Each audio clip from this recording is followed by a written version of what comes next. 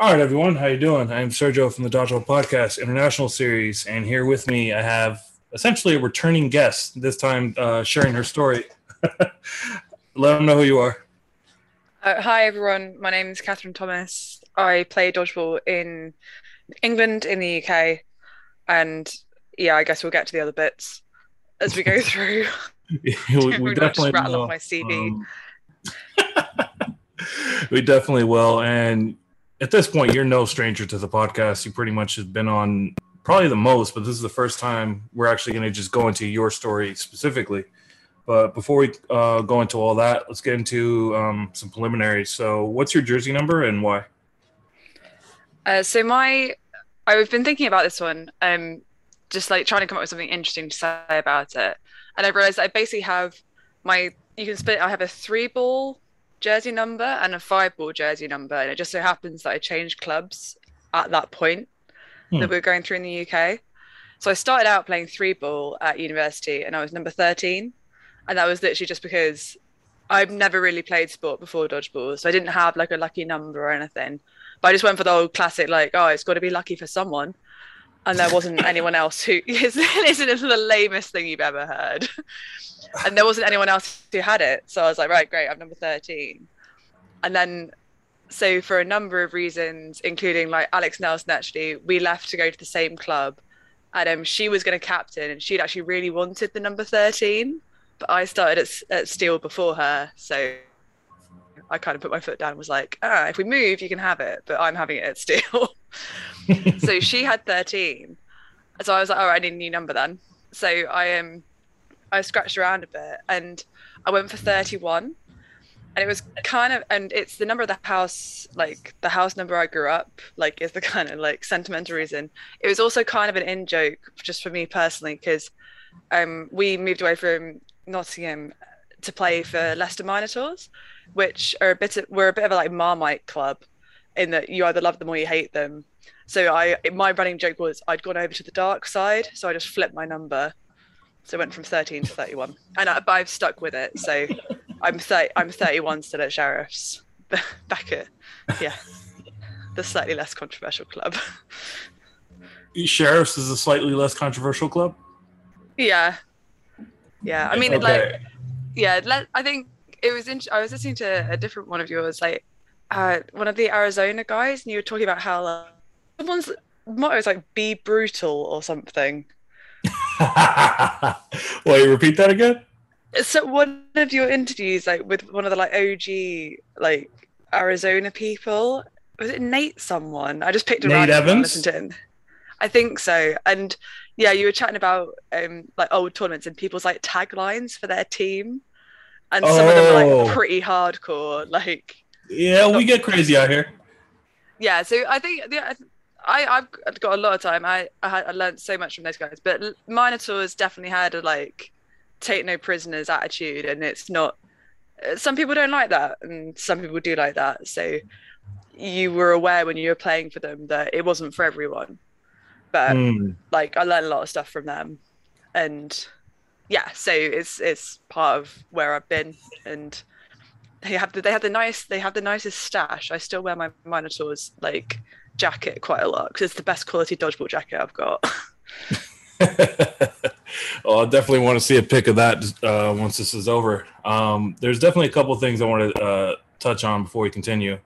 So, I mean, I'm pretty sure that was Nate Evans, but it felt like a lot of the Arizona guys have the same kind of story, just different and tweaked. So yeah, Nate, you're very popular overseas. Thank you. That's one. Two. It's funny how you said you went to the dark side and you flipped it. So me being such a nerd, I instantly looked at that, and I don't know if you read comic books or anything, but there's an evil version of the Flash, and instead of his uniform being red with yellow highlights, it's yellow with red highlights. Okay. I don't. I've like follow a more like film comic style, Okay, but like I pick up a little bit. Like so, I know of the Flash and all that kind of stuff. yeah. So technically, there's an alternate version of the Flash from the future who runs so fast that he can actually, go to the past and pick on the current heroic Flash, if you want to call it that. Yeah. Again, this is me being a nerd. Probably only 5 people who are going to listen to this probably get that reference, and I appreciate you guys. But yeah, it's that when you said you flipped the number, I'm like, yeah, Reverse Flash. So when did you start playing dodgeball? It would have been at university, right? Yeah, so I went to university in the September of 2013. So technically, I'd have been playing. So I'd have been playing for 9 years this coming September. Yeah, Wow. yeah, I went and helped out with another local uni. They're just starting up. They've had a dodgeball club for like 4 months. And think like schemes that British Dodgeball like trying to get more women into dodgeball. So I've been chatting to them about running some women's sessions. And when I realized how new they were, I was like, oh, you know what? Like, I only live half an hour away. Like, do you want me to just come down, introduce myself, and then if I can be of service, like, I'll take you through some drills and stuff. Yeah, so I got there and they were really friendly and obviously really keen to learn. And I just stood there. I was like, oh yeah, hi, I'm Kat. I've been playing for, and I was like, oh my God, it'll be like it's not that far off 10 years. It's like the weight of it sits on your shoulders. Like I'm old. These people are so young and bouncy.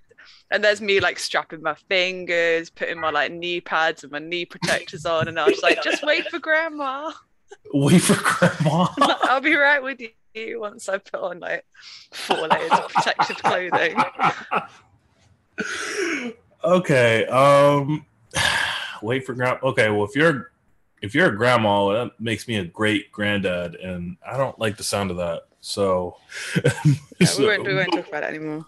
Yeah, moving on. Yeah. So you said you moved out of Nottingham? Well, so I've stayed. So I started Nottingham in 2013, which was 3-ball dodgeball. So I did 4 years at Nottingham because I stayed at the university to do a postgrad. So I was at university for 6 years total.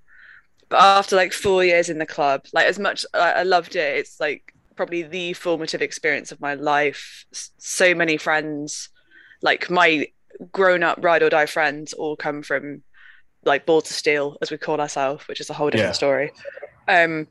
Yeah, so loved them dearly, but then you can have too much of a good thing. So by the time that I'd done like 4 years, I'd been women's captain in that 4th year, and we were flipping to 5-ball, and a lot of my friends were leaving because they weren't stupid enough to do a postgrad. So I was like, right, I want a new challenge. And so the sheriffs, like I knew a lot of them because sheriffs actually started the same year I started playing dodgeball. So back when they were first starting out, the more experienced Balls of Steel guys used to like literally come around in a car. Anyone who was interested would all jump in one car and go down to sheriff's training to like make up numbers to make sure that we would supporting the local club and all that jazz. Mm-hmm. And like for a number of reasons, like their women's first team was doing quite well, but they didn't quite have enough women to have a seconds team. Like I knew I'd have been like at best borderline for the first, and I was really keen to keep competing because we've been really lucky at Steel in that we were one of only 4 universities, and I think 3 by the end that actually played in the community Premier League. We were in WDPL.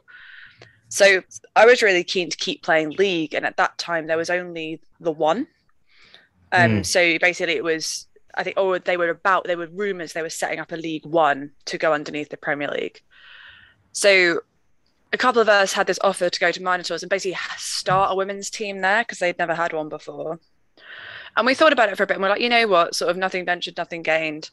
And so we all went down. So I commuted all the distances of like, when I talk about going a long way, you're gonna absolutely cry with laughter because obviously in the UK, going an hour for training is quite a long way because the country is only like a 9-hour drive long. Not quite. Pretty much. But yeah, so I did a year at Minotaurs because we like pulled in a load of our friends from Steel who'd left or were leaving, and a few other girls in the community who were like clubless for a bit. So we did actually get a spot in the first year of what's now Women's Super League, which sounded like a great idea at the time, but it was like, talk about a steep learning curve, like totally new team going straight into a league of that standard was potentially, in retrospect, not the best decision ever. So that kind of took its toll. And then by the time obviously I've sort of left the uni bubble, had a chance to think about things, doing 2 hours of driving 2 nights a week plus competing, and then obviously like 2 hours of training on top of every 2 hours of driving. So the hours got a bit stupid. And feeling a bit more settled with stuff, I moved back to Sheriffs. Well, moved officially to Sheriffs, so back to Nottingham, but then just the community side. That must have been to start the 18-19 season. And I've been at Sheriffs ever since. Wow. Pretty much you and Sheriffs, even though you guys didn't start off together, you guys started at the same time, and somehow you guys found your way towards each other.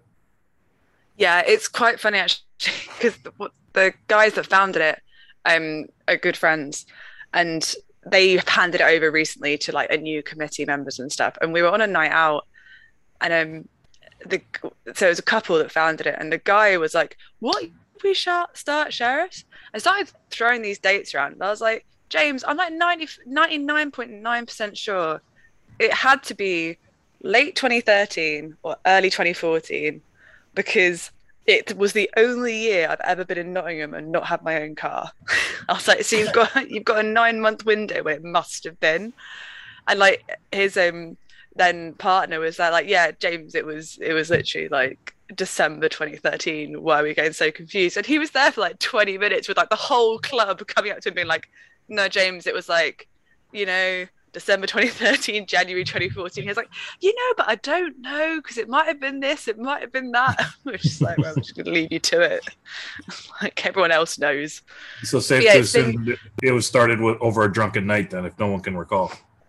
Oh my God. If you think, I know when we were having the podcast episode, we made some jokes were made about British drinking culture.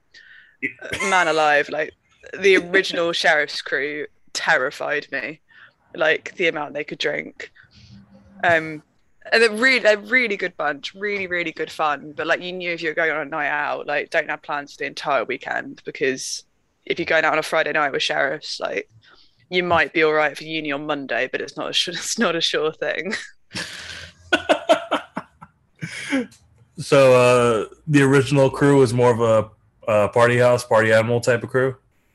I think that's fair to say. I don't think they'd reject that either, especially because the guys that set it up had just left Derby uni. So Derby's only a 40-minute drive away, and they'd settled in Nottingham. So they were still like early 20s, really up for a night out. Dave and Jordan, who you know from the Neutral Zone, like they were at Nottingham Trent. They've got a massive party culture as well, which isn't to say that Steel didn't. I think it's one of those ones where it's like, we were like strong championship level drinkers, but like if you're trying to compete with Olympians, like there's no contest. So yeah, I mean, we've still got we don't get out as much as we used to, especially with like everything that's been going on over the last few years, but they're a very enjoyable night out. Everyone's slowed down a little bit now because like we're not early 20s anymore. Can't hack it. But yeah, don't be saying that. Wait a minute, I can still hack it. Don't get it twisted. All right, fine. I can't hack it. I'll put my hands up. I'm an old fart and I can't hack it anymore. I'll be 35 this year. I know I can still hack it. Don't get it twisted. I salute you. I can't deal with the hangovers anymore. The hangovers are a different thing, but I could teach you my trick after we're done recording. Go for it. So it's funny I kind of get this vibe that Nottingham is like a party central, whether you're from Trent or from the other university. It seems like. I think we just have we like having fun. I think we've always, even when I wasn't a member of Sheriffs and was just like on the periphery, joining them for training occasionally. First and foremost, it's always about having a good time, and they've been really lucky in that the caliber of player that like happens to be in Nottingham / we've attracted to sort of play for us, or people have been sort of looking at moving around and be like, oh, actually, like if there was something that came from Nottingham, that'd be nice, and I could play dodgeball with those guys. We've always had a really close-knit group, and a group who's primarily there, like if I'm coming to training and not at some point having a laugh, that's not why I play for this club. Like we all want to do well. A lot of us are quite competitive. We play to a good standard, But I like regularly like doubled over, wetting myself laughing at training, and that's why I keep training with these guys, because it's good fun as well as being all the rest of it, like competitive and all that jazz. So we kind of zoomed by your history, but I wanted to know, what was your thought initially when you saw the game change from 3-ball to 5-ball? So I was quite lucky. I was right on the front end of it.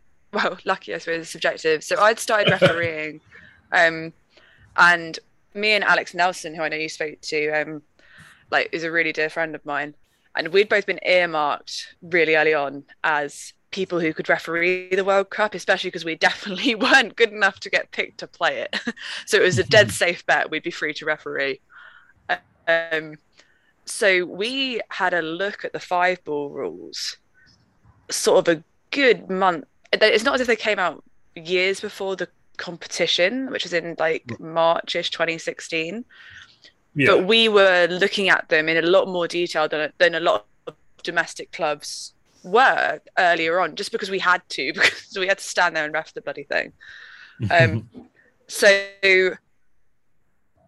I think I understood it from an international perspective, having put 3 years in to finally be able to throw a 3-ball sized ball, because the balls have got smaller as well.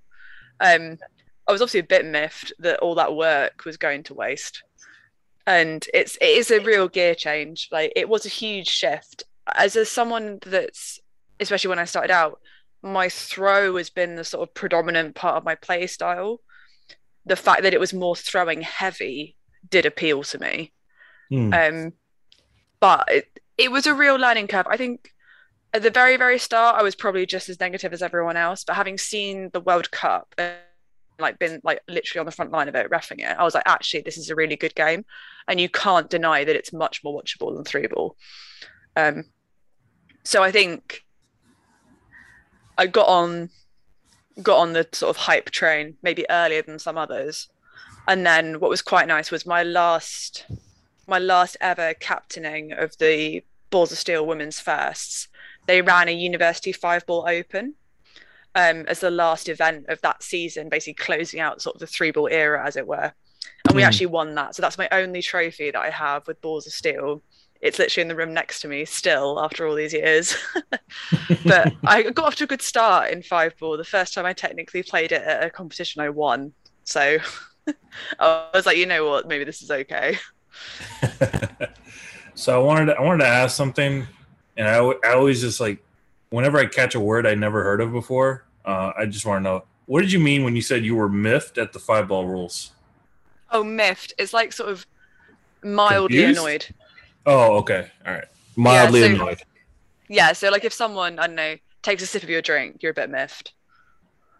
So like you're not angry, but you're just like, oh, why? This drink could have been better. Got it. All right. I was just like, okay, I don't know if she's trying to sneak one in, but I just want to figure it out. You guys are trying to troll me. I've noticed this since like November.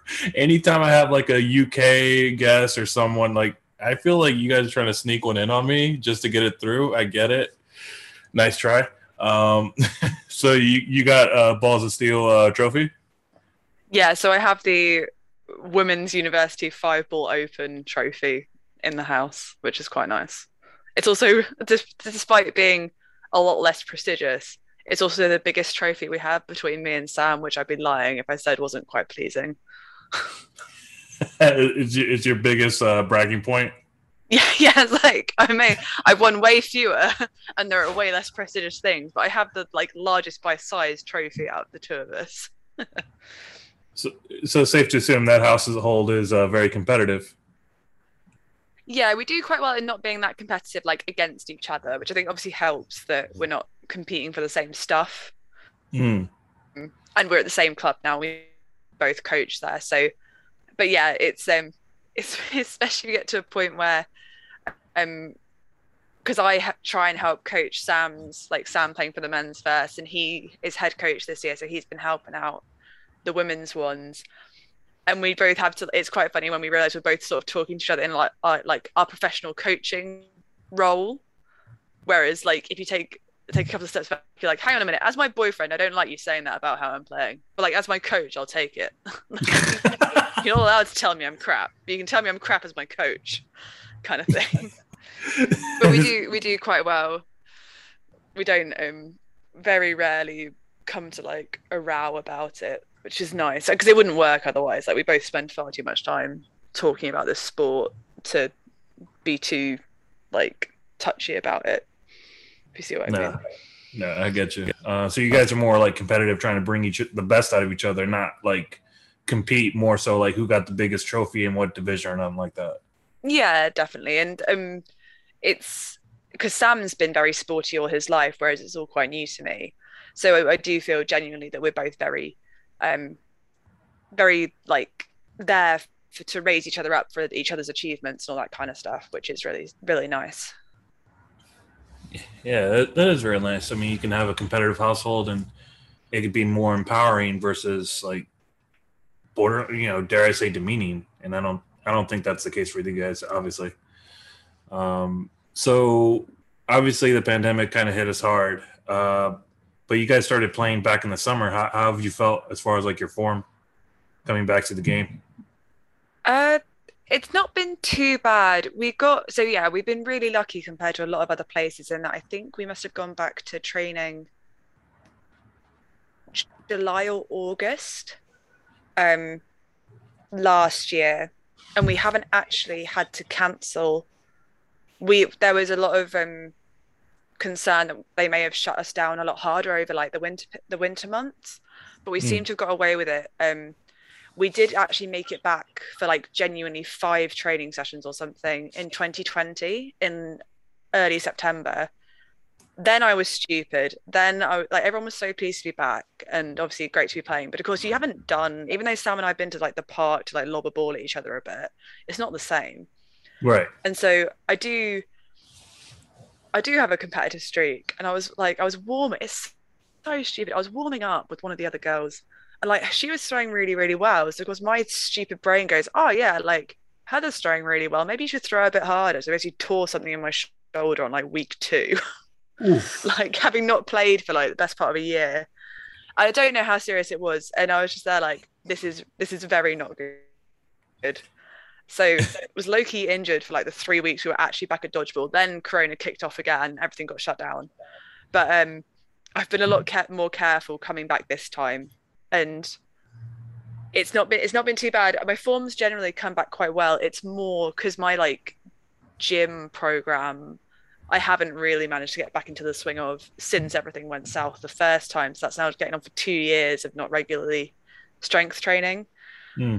I don't recover as well as I did pre-pandemic, which is all totally in my power to fix because I could just go to the gym, but we're working on it, put it that way. Fair enough. Yeah, so it's not been too bad, and it's been really amazing to see the whole like getting back to National League. Generally, the community has bounced back really well. Like we were all really worried that like the standard just across the board would take a real hit, but it doesn't seem to. Everyone's come back. I think people are so hungry for it as well. Like a lot of people have spent the entire pandemic working out, which is just slightly terrifying. Especially in the men's, like people turning up just absolutely ripped, and you're just like, oh my god. I spent the entire pandemic eating chocolate, and these guys have just been pumping iron and like going on marathon runs. It's just like men's Super League is now absolutely terrifying. But yeah, no, power to them. People have like come back with a vengeance, which is really, really good to see. Yeah, it definitely is. Vengeance is sweet, as I say. So I want to touch on your international career. When was your first time debuting for, was it Wales, right? Yeah, so I coach for Wales. So I'm now officially the Wales women's coach. Oh, wow. But that's all Sam's fault as well. It's his fault? Well, because he is, we say Welsh enough. So to be, as it is everywhere, if you have a grandparent of said nationality, you can represent them like internationally for sport, which is the same across most major sports. Yeah. So Sam, despite having never lived in Wales, his grandmother was born there. So it came up, he'd only been playing like 18 months. And then Wales put it out like an open call for interested people. It turned out Sam was eligible, and he was like, "Well, that sounds like good fun." So I drove him down. He was horrendously hungover. Um, he plays brilliantly when he's hungover. It's so annoying. What? So yeah, literally, I don't understand how it works, but he's really good hungover. So yeah, so he got into the Wales squad 2016, and for a number of reasons, like my family holidays, a job I had. The first opportunity I actually had to go and see him play was for the Lignano Euros when we were in Italy in 2018. Yeah. And I'd felt a bit bad, clearly, like, because it's really cool that he'd been playing international and I hadn't been, so I felt like a bad girlfriend. So I said, like, well, here I am, like, got nothing else to do, and I do a bit, and I'd done coaching at domestic level, and it's a very small setup at Wales. Like, it's we've got a lot of growing to do eventually. So I just said to him, I'm happy to come to training. Like, if that would be helpful, like if you just want someone to like run around, put balls back in, referee it even, because I was still doing quite a lot of refereeing then. Do you want to ask if that would be helpful? And he was like, I'm sure it will be, because the coaching team at that point was, I think, 3 people, if that. So they were like, oh yeah, no, come down. And actually Spike, so Robin Allison is an old Balls of Steel alumnus. So we knew him through university dodgeball, and he was running it. So as soon as Sam said, oh, Kathryn wants to come down, he knew who I was, and he was like, yeah, sod it, like, the more the merrier. So I turned up to training with Wales in the run up to 2018, and it was Karen Pickering, because you know Straubs, don't you? Yeah, so his other half was the women's captain, and like Karen Pickering, like, I cannot understate what a like big deal she is in women's dodgeball. Like, she's an absolute legend. Of course. And I'd come up playing against her while she was at Birmingham, and so I was also low-key terrified of her because she's ridiculous. She's ridiculously good. And I'd never actually spoken to her like as a person. Like, we just sort of like nodded and shaken hands and stuff at the end of matches, but I never really chatted to her. And Amy was there, Amy Jones, who I knew from uni as well. But I went in just literally being sort of like, oh, like, whatever you want, like, I'll just run around, put balls in, like, do some refereeing.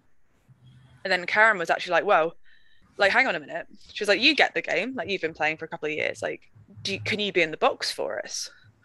As in, like, in the coaching box during matches. I was like, yeah, whatever you want, like, I do that all the time, great. And by the time we got to Euros, I wasn't doing selection or anything, obviously, but I was Karen's person in the box, like, with the time. And they only took 6 to Euros that year, so there was no substitutions to do. It was absolutely amazing. Yeah. But we went from sort of me being their friend, like, who'd just been around, to by like day 3 of Euros, suddenly it's the 7 of us all figuring it out together. Like, and they'd really put so much trust in me to tell them how the game was going and what they should be doing, and to come up with tactical things to try and help. It was really amazing. I don't think they really know how much that meant to me, like, as someone who respected all of them so much as players, to have that trust. So I stayed on. So I officially became a coach. So we did the 2019 Euros in Newcastle, where we came 4th, which was completely ridiculous. They played so well. And then obviously life happened. So we're just getting back. We ran our first we ran trials, not weekend just gone, weekend before. Yeah, 2 weeks ago. Yeah. You guys had a huge turnout. 2 weeks ago. Yeah, so we had our biggest turnout yet, which was great. Had some girls that I didn't even know come down, which in such a small community is like a bit of a feat, to be honest, at this point. So yeah, so I'm locked in. We're heading to the Netherlands in July. So I'm locked in to go and do that with them, and yeah, really looking forward to it. Yeah, that's going to be quite an experience for sure. Yeah, because you're planning to come over, aren't you? Yeah, it'll be a bit after my birthday, so yeah, it'll be a birthday present for myself. Yeah, have you been to Euros before? No, but I've stayed up till 4, 5, 6 a.m. watching them for the past Yeah. 10 years, it seems like. So it'll be an interesting experience. Oh yeah, you're gonna have such a good time. That like obviously like the Wales, the coaching, the dodgeball, but like the atmosphere is unreal. It's two of the best weekends of my life. Like the 2 years I've been to with Wales. It's really good fun. It's going to be fun to see all the people that not only I get to watch, but all the people I've already interviewed and just Yeah, playing yeah, against you just each be like, other. That's the and them, trippy and part them, about it. and her. Yeah. I'm like, I interviewed half of that team. I got Yeah. this team for season 6. I got this Yeah. team right now. Half of Wales already covered, pretty much. Most of Yeah, England. definitely. It's just going to be an interesting perspective as a player and a content creator that, yeah, wow, there's a lot of people here that I've, have on my list or I've already gone through already. So it'd be cool to see. So you said that them trusting you, that meant a lot to you? Yeah, I think it's been. I actually like because I'm really vain. I listened back to the coaching episode, which must have been the first time we talked when you had me and Aidan on, Right. um, just to see like if I'd said anything too terrible and what we talked about. And I talked, yeah, spoke a lot about that about sort of the confidence personally that I feel that like dodgeball in general, but I think coaching and refereeing in particular have given me as a person. And I think it's I still like I was quite shy as like a really small child and like for a number of reasons just basically decided I had to get over it and get on with my life. But I think it's really natural that still when you're in these communities, how people feel about you in that community matters a lot to you. But obviously you don't go around being like, oh my God, you like me? Trying to work it out. So you've just got to have like I mean you've got to have some basic self-confidence that people don't just think you're a complete dweeb. Um but there are so many people on that Welsh team, especially that year when we were in like so obviously Karen, Katie Warwick, who was also there, she was a real like she'd been at Birmingham with Karen. She was one of those people where when I used to rock up at Balls of Steel and you see them on a team, you just be like, oh God, why? Like, do we have to play them? Like, we're just gonna like we can't do anything. Like they catch everything we throw, they hit us every time they throw at us. Like toss a coin, call it 8-0, let's go home, sort of thing. Yeah, and then Amy Jones, like we overlapped for a year, I think, at Balls of Steel, and she was like, you walked into a room and everyone be like, that's Amy. When she throws it, just like I don't know, lie down, like because she has, especially in the men's like with the old 3 ball, she was like unmatched. Her throwing power is unreal, and she's still dead good with 5 ball.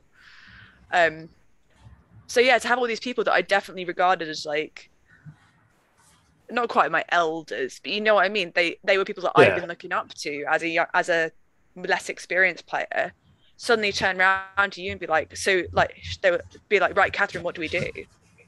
And you're just kind of like, oh right, cool, yeah, we should definitely do this thing. Moments But you yeah, forgot you were a coach and now you're a fan. yeah, and to see them play, and yeah, just it was a real sort of it was one of those things where the fact that they obviously looked at me and were like, great, she deserves to be here, we'll listen to her, made me be like, oh yeah, cool. I like people obviously think that I do know what I'm doing because they're prepared to listen to me because they're also not the kind of people to suffer fools gladly, if you see what I mean. If they thought I was talking rubbish, they wouldn't have asked me to step up as much as they did. Exactly. That was the point I was going to get at. As starstruck as you might have been, I mean, the fact that they asked you to be in Yeah, that position shows that you were already validated just simply with that question. yeah. So no, it's been really good. And then of course we've sort of like it's gone a bit full circle. And obviously Elisa's in that mix. Like, she's a lot of fun. But now the women who are at Wales have changed slightly. So and of course I've been there a bit longer. So now it is more people come in sort of automatically looking to me as the coach, which is quite an interesting sort of shift in dynamic. Um, but yeah, but then of course people are like legitimately a little bit younger than me as well now, which is sad. Whereas it didn't used to be quite that stark. Hey, we're not doing the age jokes. We're not old. Sorry, I forgot. Yeah. It's all right. It's all right. I'm not cutting it in post, but it's all right. So you said you didn't play sports growing up, so dodgeball was pretty much the only thing you did? Yeah, so because I also just I'm gonna just sound like some sort of weird stalker fan. I listened to Charlotte Josiah's episode as well. Because yeah, talk about living legends. Like God, if you can work out anything that Charlotte Josiah does, you might as well do that because it clearly doesn't do her any harm. Yeah, so I listened to Charlotte's episode because I was really curious to see what you guys chatted about, and it's really interesting listening to someone obviously with such a strong sporting background come through, because my perception, at least growing up, like especially growing up as a young girl, is that like there's sporty girls and there's everyone else, and I suppose it's mainly an aesthetic thing when you think about it in any kind of detail, in that I've never looked sporty. Like I'm tall, but I've never been gangly. I've just been kind of like big, if you see what I mean, like a normal person sized up a little bit. Right. And I'm very clumsy. So especially when I was much younger, like I'd trip over my own feet. My primary school was very competitive and really pushed sport in the kind of really unhelpful way where if you showed any kind of promise, they'd like take you off and like you'd be on the teams. And if you didn't, you just kind of got like, oh yeah, cool. And then you guys go and be on this team and just, sort yourselves out. Like you'll be fine. So you didn't learn very much. I mean, I played netball because I don't think you can grow up in this country as a woman and not play netball. And I quite liked it. And I was quite tall. So I got on the my primary school's second team, basically because I was head taller than everyone else. So they put me in goalkeeper and I just waved my arms around. And like that was enough to occasionally deter someone from scoring. And then when I went to secondary school, I went to quite an academic secondary school. So the focus was very much on like your academic subject. As my friend's favorite trivia fact about me, I did actually do some dance when I was at secondary school. I actually have so we do GCSEs when we're 16 over here. I have an A in GCSE dance, which can now be everyone's favorite random fact about me. But like I'm sure it is in the States, normally if you're a dancer as a kid, like you started at age 5, you do like 6 different disciplines. You can do handstands, like you're absolutely amazing. Whereas I literally went to the open day of secondary school. They did like a demo with the dance club. And I was like, oh, cool, I've never done that. That seems quite cool. So when I say I dance for an hour a week between the ages of 11 and then, when we were doing our exams, I suppose I was dancing like 4 hours a week. But I've done, like less than a year's dance in my entire life, if you add it all up together. So I'm not a dancer by any stretch. But I enjoyed it, and I think that's actually where the coaching comes from as well, because I ended up running by the time I was 17, 18, I was running the dance club for the younger years, because it was always an older student that did that, and me and my mate did that. That was quite good fun. I had a year out before university where I think I went on a treadmill twice, so plenty of exercise then. Yes, I got to uni, it was basically like, Jesus, woman, you really need to probably do some exercise. And I wanted to play ultimate frisbee. They play that in the States, I think. Yeah, that's pretty much where it came from. Yeah, exactly. So, and ultimate frisbee, so we have these big like freshers fairs. So when you're in your first weeks at uni, they set up all the like extracurricular activities, all have like a stall in like your gym, and you go to the gym and you just walk around, everyone yells at you being like, oh my god, do polo, do like fly fishing, do whatever. I don't know if we actually have fly fishing. We definitely have. We do. I'm just surprised you guys do, but okay. Yeah. And so I went to find ultimate frisbee, and dodgeball were next door. And that's literally the only reason I play dodgeball, is that I got chatting to the guy behind the desk. And he was like, he had that year, their little like flyer, they handed out these business cards where the background was like a picture of a pile of wrenches. And because I'd never seen the film, I didn't click with the reference for like 6 months. That long? Yeah, no, because someone bought me the film as like a secret Santa present that Christmas. And then I watched it and then I was like, oh my God, wrenches.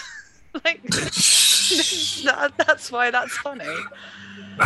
So I was like, oh yeah, fine, I'll come to Dodgeball Tasters. It just so happened that because they've been standing together for an entire week, ultimate frisbee committee and dodgeball committee did a swap that year as well. So I went to the ultimate frisbee taster first. I had not realized it's played on a soccer pitch. So like Kathryn, I've been on a treadmill twice in the past year. That did not end well. Me and my flatmate were like basically being one person at one point. So we'd do like 2 laps of the pitch and then like tag out for each other because we were so unfit. But the guys who'd been on the stall like came down to Ultimate Frisbee. They were super friendly. And they were like, "Oh yeah, no, so you've got to come to dodgeball tasting now, right?" So I did, and the founder of the club hit me in the face on my first day, and then apologized. And then I had to go back because I had to prove I wasn't scared. And here we are, 8 years later. 9. 9. Yeah, 9 years later. Cheers, mate. So, all right. So you literally went 6 months without watching the film at all, didn't get the reference, and somebody decided to curse you by giving you the film? Yeah, so I'm not even sure I knew there was a film, to be brutally honest, when I started playing. I Life think was better that way. Yeah. I think maybe it came up on like socials and stuff. And yeah, so I lived in like self-catered flats, so it was like a block of flats, and there were like, I don't know, 30 of us split off into 6 flats of 5 people, and we all got on really well. So I was the only one playing dodgeball, and it became like a running joke in that, where's Kathryn? Oh, she's at dodgeball, because I was obsessed. Like, I loved it. The people were like, I loved the people first and foremost, so I just kept going. Then obviously and then eventually I got really into like the sport as well. That took a bit longer. But yeah, so we decided to do like a big secret Santa throughout our entire flat, and like basically it was because of course we'd only known each other like 2 months. So it was the only thing this guy knew about me was the fact that I liked dodgeball. So he bought me the dodgeball film on DVD and a box of chocolates, which, to be fair, absolutely nailed it. Yeah. So it was funny having come to the sport first and then watch the film. It was kind of like watching the film being like, bits of this are quite funny, but also I can see why everyone's so annoyed. Thank you. You definitely get the point. That's all I gotta say. It was good for what it was, but you can't deny its cheesiness. So I wanted to ask you, did you have any role models growing up, and did you have any role models in dodgeball? Yeah, so I feel like this is becoming a more common answer. Not really growing up. I would say that I think my family, especially on my mum's side, is really close. So we definitely had a strong sort of identity, and like there were very clear expectations, like you were polite, like sort of you do things for each other, all that kind of stuff. So I think I had a strong, like, I don't know, moral basis, whatever you want to say, just from how I was raised in my family and stuff like that. But the only real personality trait I had as a small child was I desperately wanted to be a vet, like a veterinarian. I decided that at like age 5, and that was literally my entire focus until I was 19 and failed to get into vet school. And there weren't female vets. I mean, there were barely male vets in sort of the public eye.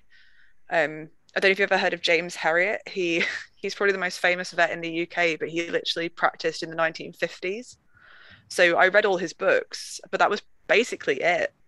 In terms of people that I wanted to be like, because it was the only thing that was what I wanted to do. So I didn't sort of like bother looking around for them, if you see what I mean. No, that's fair. But certainly in the sport, it's I think it's quite a weird thing to say that your friends are your role models, just because I think it ends up sounding slightly stalkery. Not necessarily. But, not necessarily, but Emily Walker, who I know has come up on and you've had her on, I think, as well, talking about foam. Yeah, so she's her and Alex Nelson are 2 of my best friends on this planet. But Emily and I started at Nottingham in the same year. She was literally the first friend I made at university, even though she was doing a master's and I was an undergrad. So, but because of she's only a year older than me because of me taking a year out. So we just clicked straight off the bat, and have been like really good friends ever since. But there was so much like hype about her coming to Nottingham because she just joined the England squad when she came to us. So it's literally like someone mentioned her name, and literally it's still a running joke. You go, oh, she's England, you know, like, because it was a big thing that she was part of the England squad. Oh, okay. So I've always massively, it's one of the biggest, like, I could get really emotional about it, but I feel very lucky to have a friend who I have been able to learn so much from in this sport that I love and we both love. But yeah, she's been so, like, she was my captain for a year, maybe two, yeah, just for a year. Yeah, I look up to her massively. I mean, generally because she's my friend, but also specifically in terms of dodgeball, because she's like an absolute force of nature. She's brilliant. So she's probably been my main role model in the sport, if you see what I mean. Yeah. Okay. This is a new question I wanted to start asking people. So we already asked who your role models are, but who are your rivals on the court? Who is that one woman or team that when you see on the fixture, you know you're gonna have to bring your A game? Yeah, I quite like this one. So it certainly used to be University of Nottingham, University of Birmingham. We're only about an hour away geographically. That's a long-standing rivalry, especially among the men. The problem with it being a rivalry in the women is that, like, they could literally beat us blindfolded.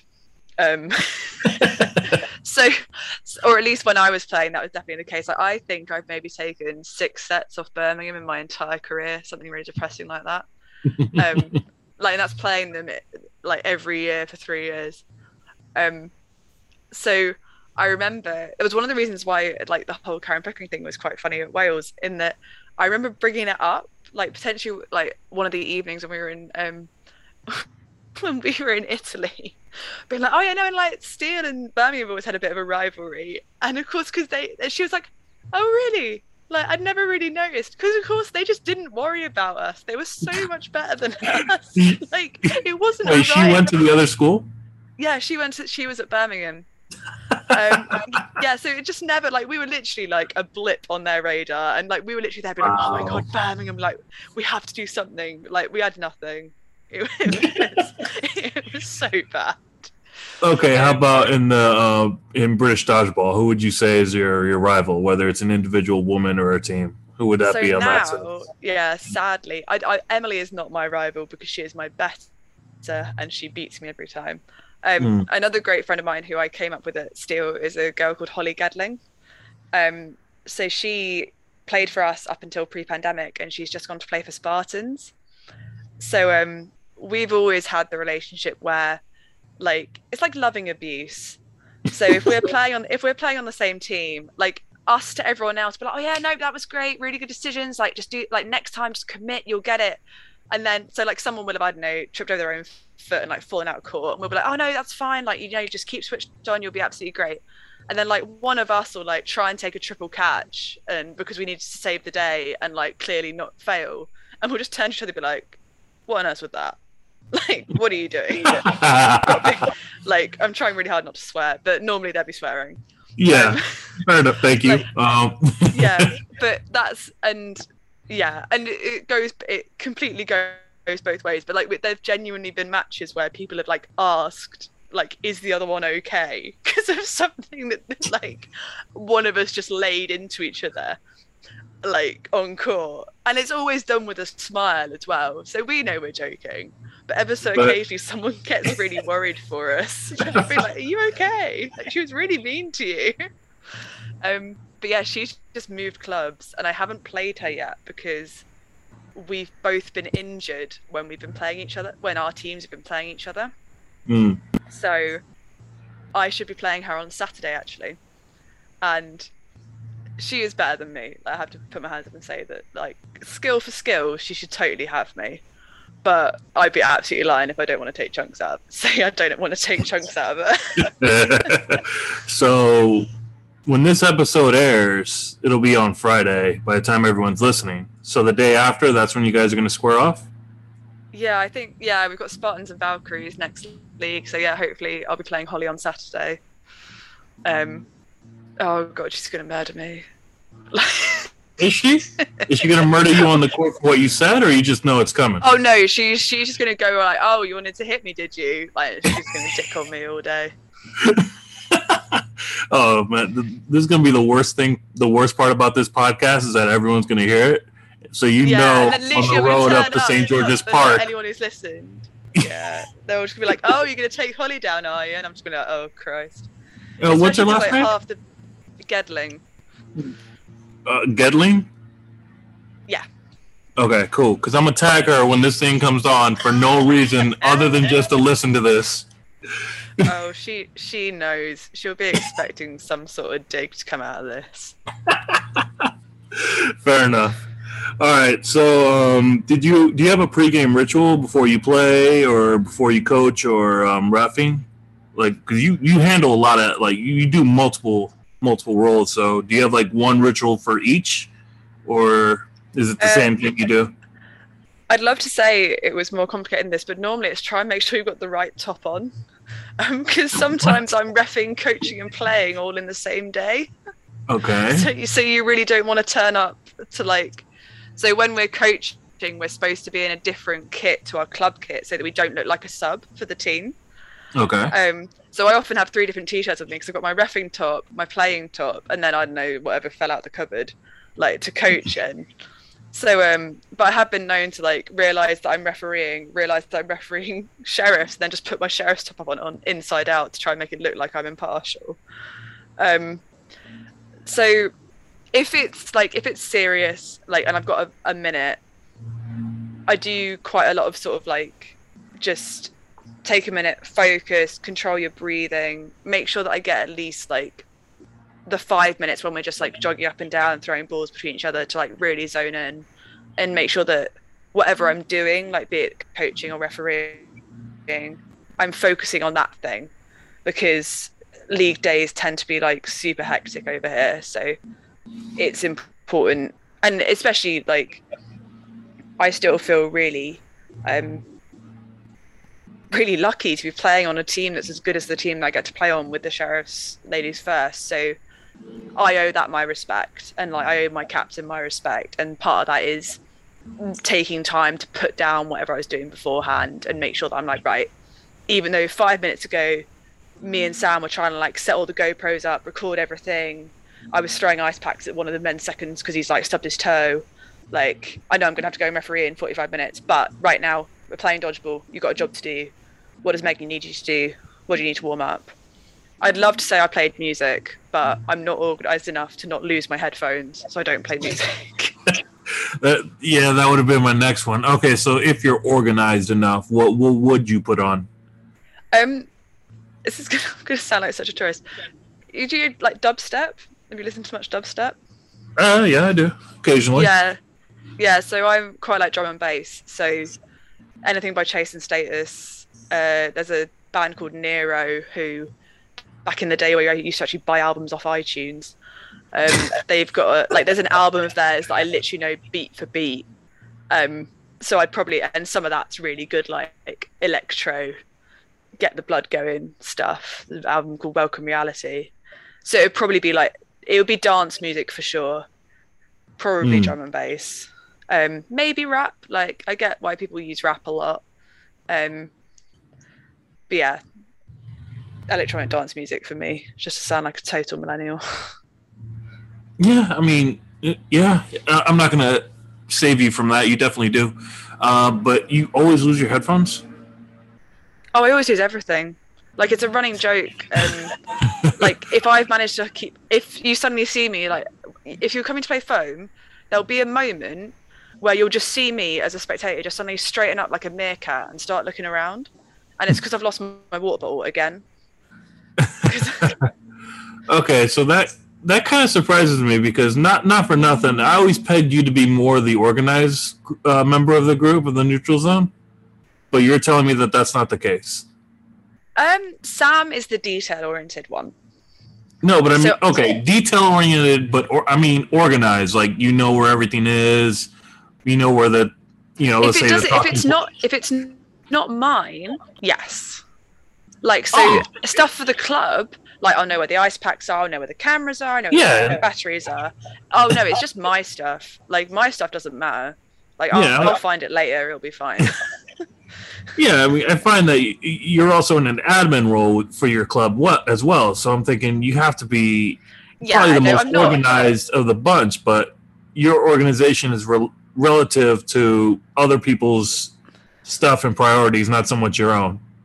Yeah, basically. If it's part of a role, I'd be professional in having a role. So yeah, I know what's happening with all the sheriff's gear. Like, left to my own devices, I am, and like, feel free to invite Sam to rip me for this when you have him on. I can be quite scatty. So like, I'm forever going around the house being like, oh my god, they were in my hand, and you just see Sam like put his head in his hands like, what was in your hand, Kathryn? And then I've forgotten what was in my hand. so he finds that really really irritating, as you can imagine. More so funny, not so much. Yeah, so I only temporarily misplace things normally. Like, I will find it again. It's just more, because I'm always wearing like 2 or 3 hats. We stop playing, we do like the match debrief, and then I'm immediately like, right, what am I doing next? Am I reffing next? Am I coaching next? Am I actually just like sitting on my arse eating food next? But often I've walked off to go and start doing the next thing, and then I'm like, except I need my water bottle, I need my I need my like deodorant, I need all the things that were over there when I was doing the other thing. So I'm endlessly running cross courts where they're warming up, being like, sorry, just going to get like the 3 bits that I've left over there. Normally now one of my teammates picks them up for me, which is super kind of them, because they know what I'm like. They know you're scatterbrained. Yeah. Yeah, that is also, when, I don't know, you probably don't have Miranda. There's like a BBC comedy called Miranda, about this basically really ditzy woman who has a very middle class accent. And when I was working in my gap year, like, that was my nickname at the veterinary practice. Miranda? Because I was really clumsy. It will make sense to British people who are listening to this. Because I was really clumsy and quite middle class. So they just called me Miranda. So if we don't know you by Kathryn, we'll call you Miranda going forward? Is that going to be your unofficial middle name? Yeah. Well, hilariously, my middle name is Grace. And I'm like, yeah, the second least graceful person you've ever met. I'm like, the irony of the name choices. It could have been Miranda, and you would have been on brand. Huh? Yeah, agreed. All right, we're going to get into some of these crowdsourced questions. Hannah decides to throw in her trademark. What are you most grateful for? Yeah. I was waiting for this one as soon as you put it up. I think you've had some really sweet answers to some of these. I was trying to, I wanted to say dodgeball at one point. I was like, what an absolute cop out. So I think I'd go slightly more like deep than that. And I think especially after the like couple of years we've all had, like, I'm really grateful for like my mental health being in like a fairly positive place at the moment. I've had everyone's had obviously a really rough last couple of years, and then for various reasons, the few years preceding that weren't necessarily the most straightforward, like in my life or my family's lives. And I've been very lucky with them, the support I've had. So that involves family, friends, health professionals, and coming out of the pandemic, hopefully, as we sort of start to pick life up again, I feel really grateful for the strategies and the support that I've been able to have. And dodgeball does play a part in that, in that ultimately for me, most of it is an escape. Like, you put down the worries that you have about work, about real life, in inverted commas, and to spend time with a community of people that I enjoy being part of so much. So yeah, I'm really grateful to be at a point where I feel like I have some resilience, and lots of people and things have played into that. You definitely do. You have a solid support system, and we only want to see you. We only want to see everything get better from here. So that's actually a really solid answer. Cheers. No. I was quite pleased with it. Yeah. No, I mean, it was deep, but it was honest, and it was you. So it's all we could ask for. So I chimed in because the past couple episodes, I would throw in the question before she would. So I said to her, okay, I gave you a head start on putting that question out.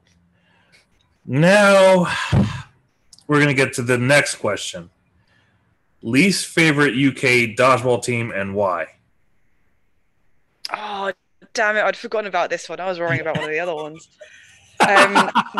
This I can only assume this has been asked with a view of getting me absolutely murdered. She's not trying to get you murdered. No, she wants a laugh. That's what she wants. She wants a laugh. If it was someone else, I'd be like, yeah, they want you gone. Yeah, so I think I'm going to say Bedford Mighty Eagles women only because they are so good and I can't do anything about it. And I've been losing to them for 8 years now. Charlotte's team? Charlotte's team. They are gods amongst women. I have never been there's getting beat and there's getting humbled, and I've been humbled by them so many times in my career, which has taught me a lot. But if people want an answer, there's a potentially less contentious one. Okay, what about a more contentious one? Nah, we're good. Hey, I tried, guys. I tried. All right, her next question. This is a little more of a fun one, I guess. If you could play on any other UK team, which one would it be and why? Yeah, so to probably flip round the previous answer, I would be super curious to go and play. Not that they'd take me for Bedford for a match or two, just because they're so slick. It all works on knowing each other so well, and their confidence. And I've been able to experience a bit of it playing with the Sheriffs, because we've been quite successful in recent seasons. But the problem with Bedford is there can be one of them left on court, and they're all so chill. They're just oh yeah, she'll sort it out. And you're just but there's 6 of us and 1 of her, and they're yeah, she'll sort it out though. And then lo and behold, a minute later, it's 6 of them on 1 of you, and you're oh, for crying out loud, how did this happen again? So I'd be super curious to go and play with them. I think going over to Northern Ireland and having a crack with the Northern Irish lot would be pretty cool as well. Go and play Ballyhackamore with Hannah for a bit. They seem like a really nice bunch. We got to go and play. Wales had a friendly weekend against Northern Ireland, genuinely a month before lockdown, and that was really, really good fun. Had a great time. So, to flip it, you would go and join Bedford Eagles? Just for a little bit. Or equally, they'd be sick of me after 10 minutes. So, you think so? I don't think I measure up. I'm not good enough. They'd be hard carrying me the entire way through. Well, because the way I would see it turn out, I would see it, and this is just me kind of playing around with the answer in my head. I would feel like you would do well in training, but what they would want, and again, this is just me spitballing here, I think they would want you in this alternative reality to coach for them, even though Charlotte's been their coach and player for a while. What I could offer Charlotte Josiah remains a subject of debate. But no, I think to be honest, what's been really nice about the Wales experience is I do think I do get the impression that people do value my opinion as a coach. So yeah, it's considering, especially ultimately, I've known a lot of the women playing in the English leagues for a number of years now. Most people respect the fact that I do know my arse from my elbow, when it comes to tactical stuff. Whether I can pull it off on court, as you say, is a completely different question. Well, and I think that's something that they would have to take into consideration. They would probably put you there. I could yell the time for them. I think I'd be quite good at that. Congratulate them on winning. Okay. Before we go to this next question, I want to dive into this just a little bit. So I had, of course, we mentioned Charlotte last month or last year, however you want to look at it.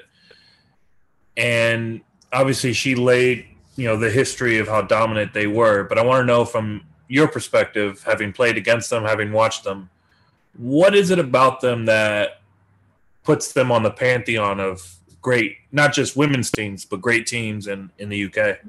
Like, what is it about them that, other than the results, what is it that you feel when you see them, and what is it like? Is it like watching Michael Jordan and the Bulls in the 90s? Is it like watching old Manchester United with Ronaldo, Tevez, and Wayne Rooney back in the day? Like, are they just on that pantheon where in this decade that's what they were? Oh man, on a bad day, it's like watching a pack of lions take down a gazelle. Like, they are like the problem with Bedford, and it's this season. Like, for anyone who's listened to obviously both yours and then either our podcast or is at English Leagues, this is the most hotly contested English Women's League ever, the one we're playing currently. So the one that got cut off due to the pandemic, just to like honk our own horn, Sheriffs won. We won the league. We won. That is past. Sorry, I'm just having a brain malfunction. Yeah, we won the league that ended due to COVID. Before that, 6 years on the trot, more? Yeah. Had they ever lost it? Yeah. It was always Bedford. And there was no question it would be Bedford, because if you're going to say one thing about them, they are horrifically consistent. And that, I think, to be fair, was the only thing that gave us a foot in the door the season before. They just had a few injuries, a few little things where just the really high level stuff didn't click in quite the same way. And on sort of like the mirror of it was Sheriffs and a couple of other teams who were hot on our heels just really were clicking the beginning of the 2019-2020 season. But Bedford, when they're at their best, Bedford are completely unplayable, because whatever you do, it doesn't matter. They can all catch. They've all got massive arms.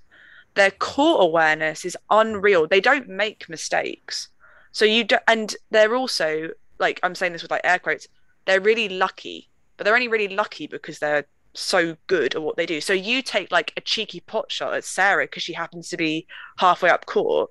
She's caught me between her legs, like as in she's been in like a semi squat. I've thrown like trying to hit her ankles through the gap in her legs, and she just bent down and caught it. That's happened to me 3 or 4 times. Like normally you'd be like, oh, it was a terrible throw and I missed. And whereas when it's Bedford, you're like, and I'm out, and they've got a player back in, not that they were down to begin with. Like, that's what makes Bedford so difficult to play. And because they have a very settled team, they know each other inside out. So they don't worry about any of the like, oh, let's make sure we all throw the call. Like, let's all press up into the neutral zone. That's all standard. That's baked in. So it's things like, oh, are you going to drop your ball and go for that catch and back the other ball up so that someone else can catch it? Like, their self-confidence and their ability to play within their own skills, so they don't make those marginal errors that let you into a game against someone else. That's what makes Bedford so ridiculous. And no one else has managed to do that consistently. There are other teams that will have better games, like especially at the moment, like if you got us on our hottest day and Bedford on a like slightly below average day, we'd probably look like the better team. But we can't do that every day.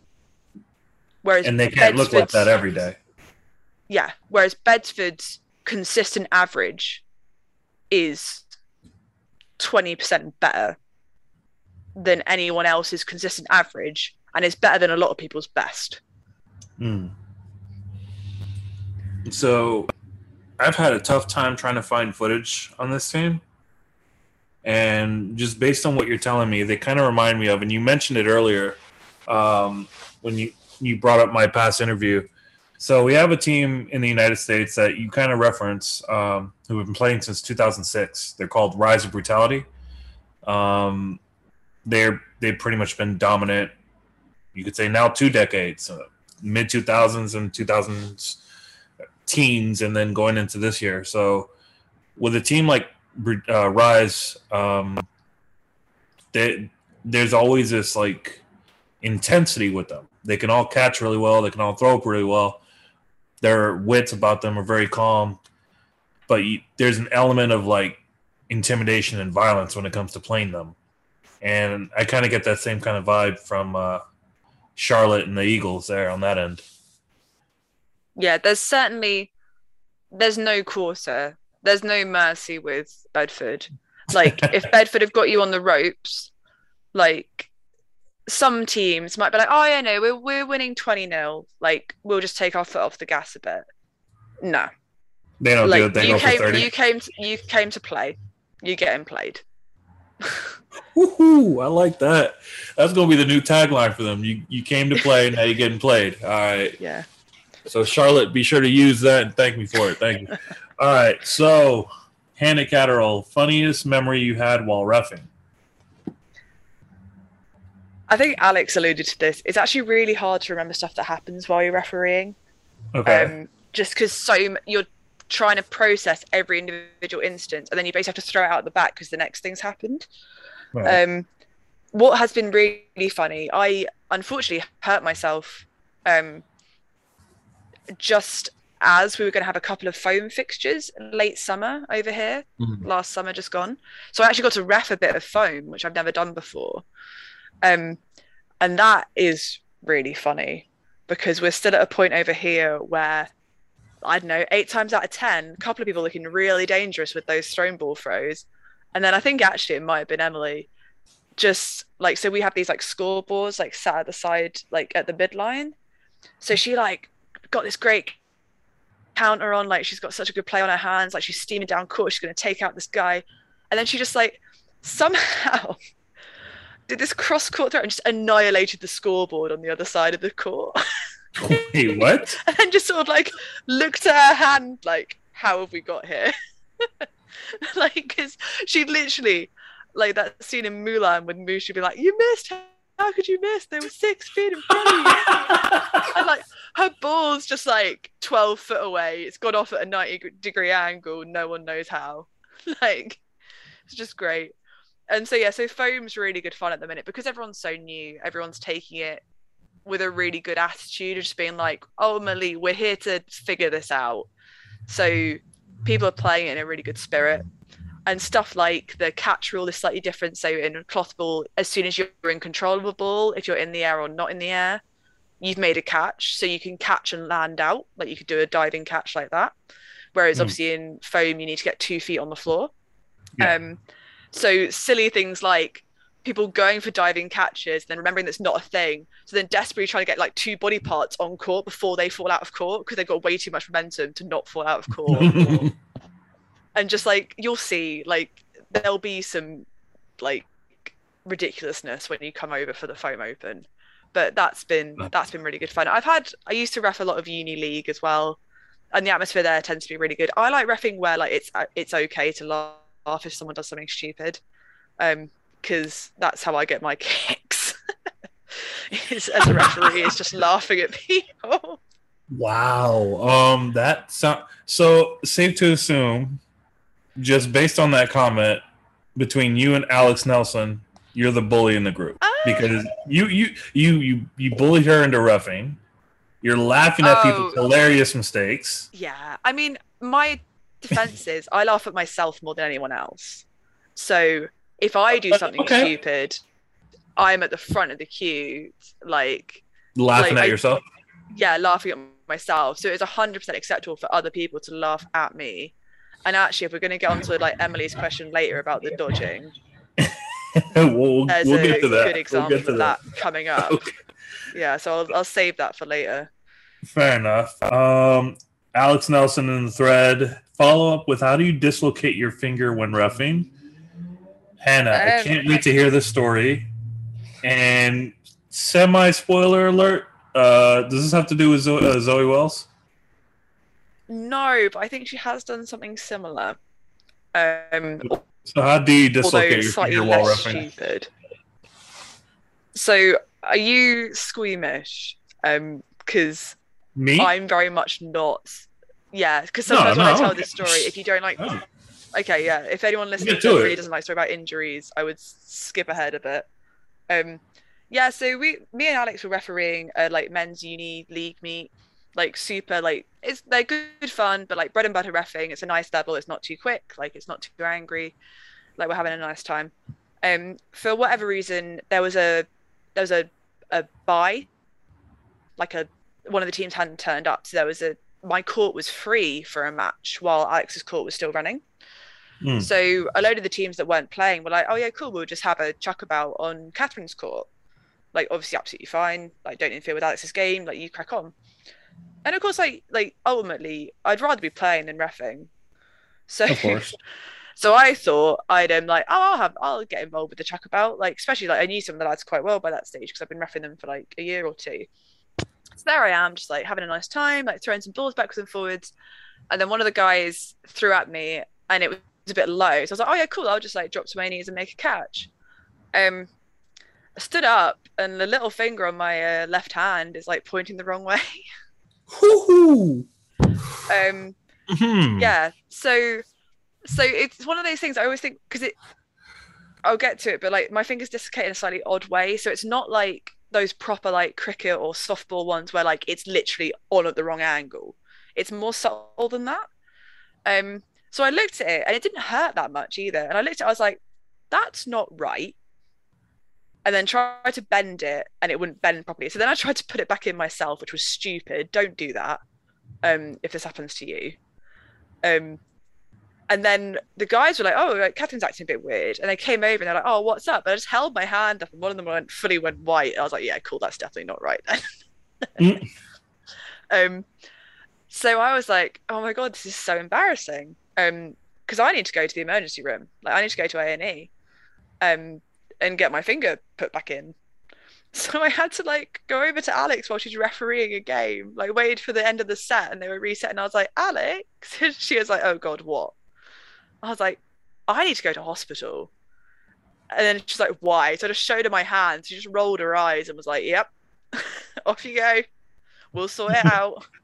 Because I had still got matches to ref. I still had like 2 matches to go on my court. So I was literally like so unprofessional. So one of my mates who was like, because actually Balls of Steel were at that tournament this after me and Alex had left. So one of the Balls of Steel guys ran me, luckily 15 minutes down the road to the hospital. Went and sat in A&E. And Alex and I have a like we've been to A&E with each other quite a lot. So she was like, I'll be down, like I'll come and pick you up and sit with you while you get treated. Like I'll be down when the day's done. And by the time she got down, like I'd been through like the triage bit, so I was just waiting to go and see. Because over here, if it's not like a medical thing, you actually get seen by a specialist nurse if you go to A&E, which is quicker than going to a doctor, which is great. So I don't know how much of the story you want. It does turn into like a full-on Miranda sketch at points. It essentially let's go for it. 3 doctors. Oh right. So from the top, go in and see the nurse practitioner. Oh yeah, no, yeah, that doesn't look great. Do you want an injection for the anesthetic, or are you happy with like gas and air? So I was like, oh, I've never had gas and air before. Let's give that a crack. Because I'm not in much pain, and like I used to want to be a vet. I quite find medical stuff quite interesting, so I was just like, this is cool. Yeah, so they went off for the X-ray, and then basically like, and then the next thing is like she's got to try and pop my finger back in. So she give me the gas and air. The gas and air is also leaking, so her and Alex are like getting like, I don't know, 2/3 of a dose as well as me, so we're all a bit giggly. So I told you it gets stupid, but she couldn't get my finger back in. She was like, okay, right, it's like quite jammed, so and obviously they don't want to pull it around too much because they're not sadists. She was like, right, I'm gonna have to get orthopedics to come down and have a look. So I was like, all right, fine. So me and Alex sat there, and like at this point as well, there's all this stuff like, oh my god, should I tell my mum? Like all this kind of stuff. I'm like, no, sod that. We'll tell my mum when I'm fixed, and it'll be like a funny story of what Kathryn did on Saturday night. So orthopedics come down, so they're like the bone doctors. So she's like, oh yeah, no, fine. Like, do you want the injection? Like, oh no, to be fair, like gas and air's all right. Like we're all having a great time. So that doctor tries to get my finger in, and they also can't get it to pop back in. And now it's kind of like a little less funny, because I was like, oh, it would be really great if like my finger was pointing the right way at this point, and we could go home. And she's like, okay, and like obviously the doctor and the nurse are a bit like, this is not great. So they were like, right, not to worry you, but if we can't get it back in, like you will have to come back and you'll have to have surgery, like to get it back in. And at which point I'm like, I cannot ring my mother, who at this point is like in the middle of my grandparents both being in and out of hospital, like being seriously not well. I was like, I am not ringing my mother to tell her I'm having surgery on my little finger. Like, um, this is not good. Like, fingers crossed, I suppose, ironically, let's get sorted out. So they were like, right, so we need to talk to the plastic surgeon because they're the people that would actually do the operation. So we need to get the plastic surgeon to come down, have a look, make sure he's happy with what we've done so far. And then if we can't do it, I'm afraid, like, we'll book, it will be tomorrow, but we need to book you in for surgery. And I was like, okay, cool. Yeah, let's like, come on then, get plastics in. So the plastic surgeon turns up, and Jesus Christ, he is like the Rock's better looking, bigger younger brother. He is like the most muscular man I've ever seen in my entire life. And so I'm literally just there like, I will take the injection. Like, gas and air is not going to cut this. Like, help. Yeah, so he was really nice. So he comes over, and he's just like literally the biggest man you've ever seen. I was like, oh my God, if he can't do it, it's going to take like machinery to get this thing back in. So yeah, so long story short, and he was like, oh, like, are you all right with needles? Like, I'm not bothered about needles. So like, yeah, so I'm gonna numb you up, like we'll have the injection because it will like loosen the ligaments, whatever, and blah blah blah blah blah. And then so he manages to get it back in, and of course, he's in the room, the orthopedic surgeon's still in the room, and the nurse is still in the room, as is Alex, who's just finding the whole thing hilarious. He finally pops it back in.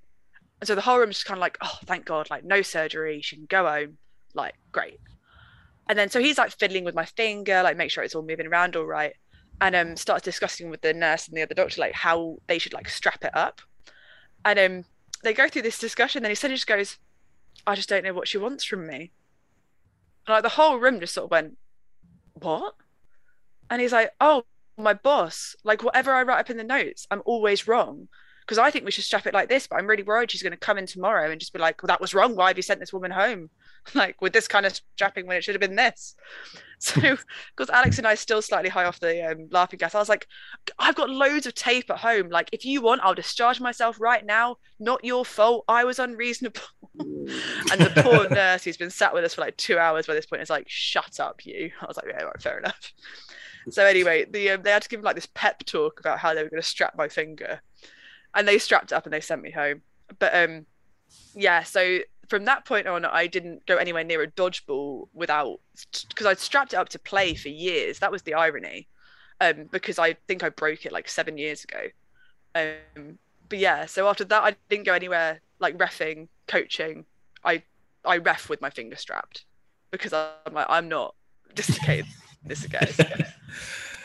And that is actually what I was out for when I was talking about in the summer. I started playing touch rugby over lockdown because it's outside, so you can play it. And then, yeah, I was playing that and managed to kick the rugby ball into my own hand and pop my finger back out again. So that was me out for 12 weeks a couple of months ago. So you just have a thing for getting injuries on your hands. It's that finger. That finger is like my Achilles heel. So now it's literally whenever I go near sport now, it's strapped.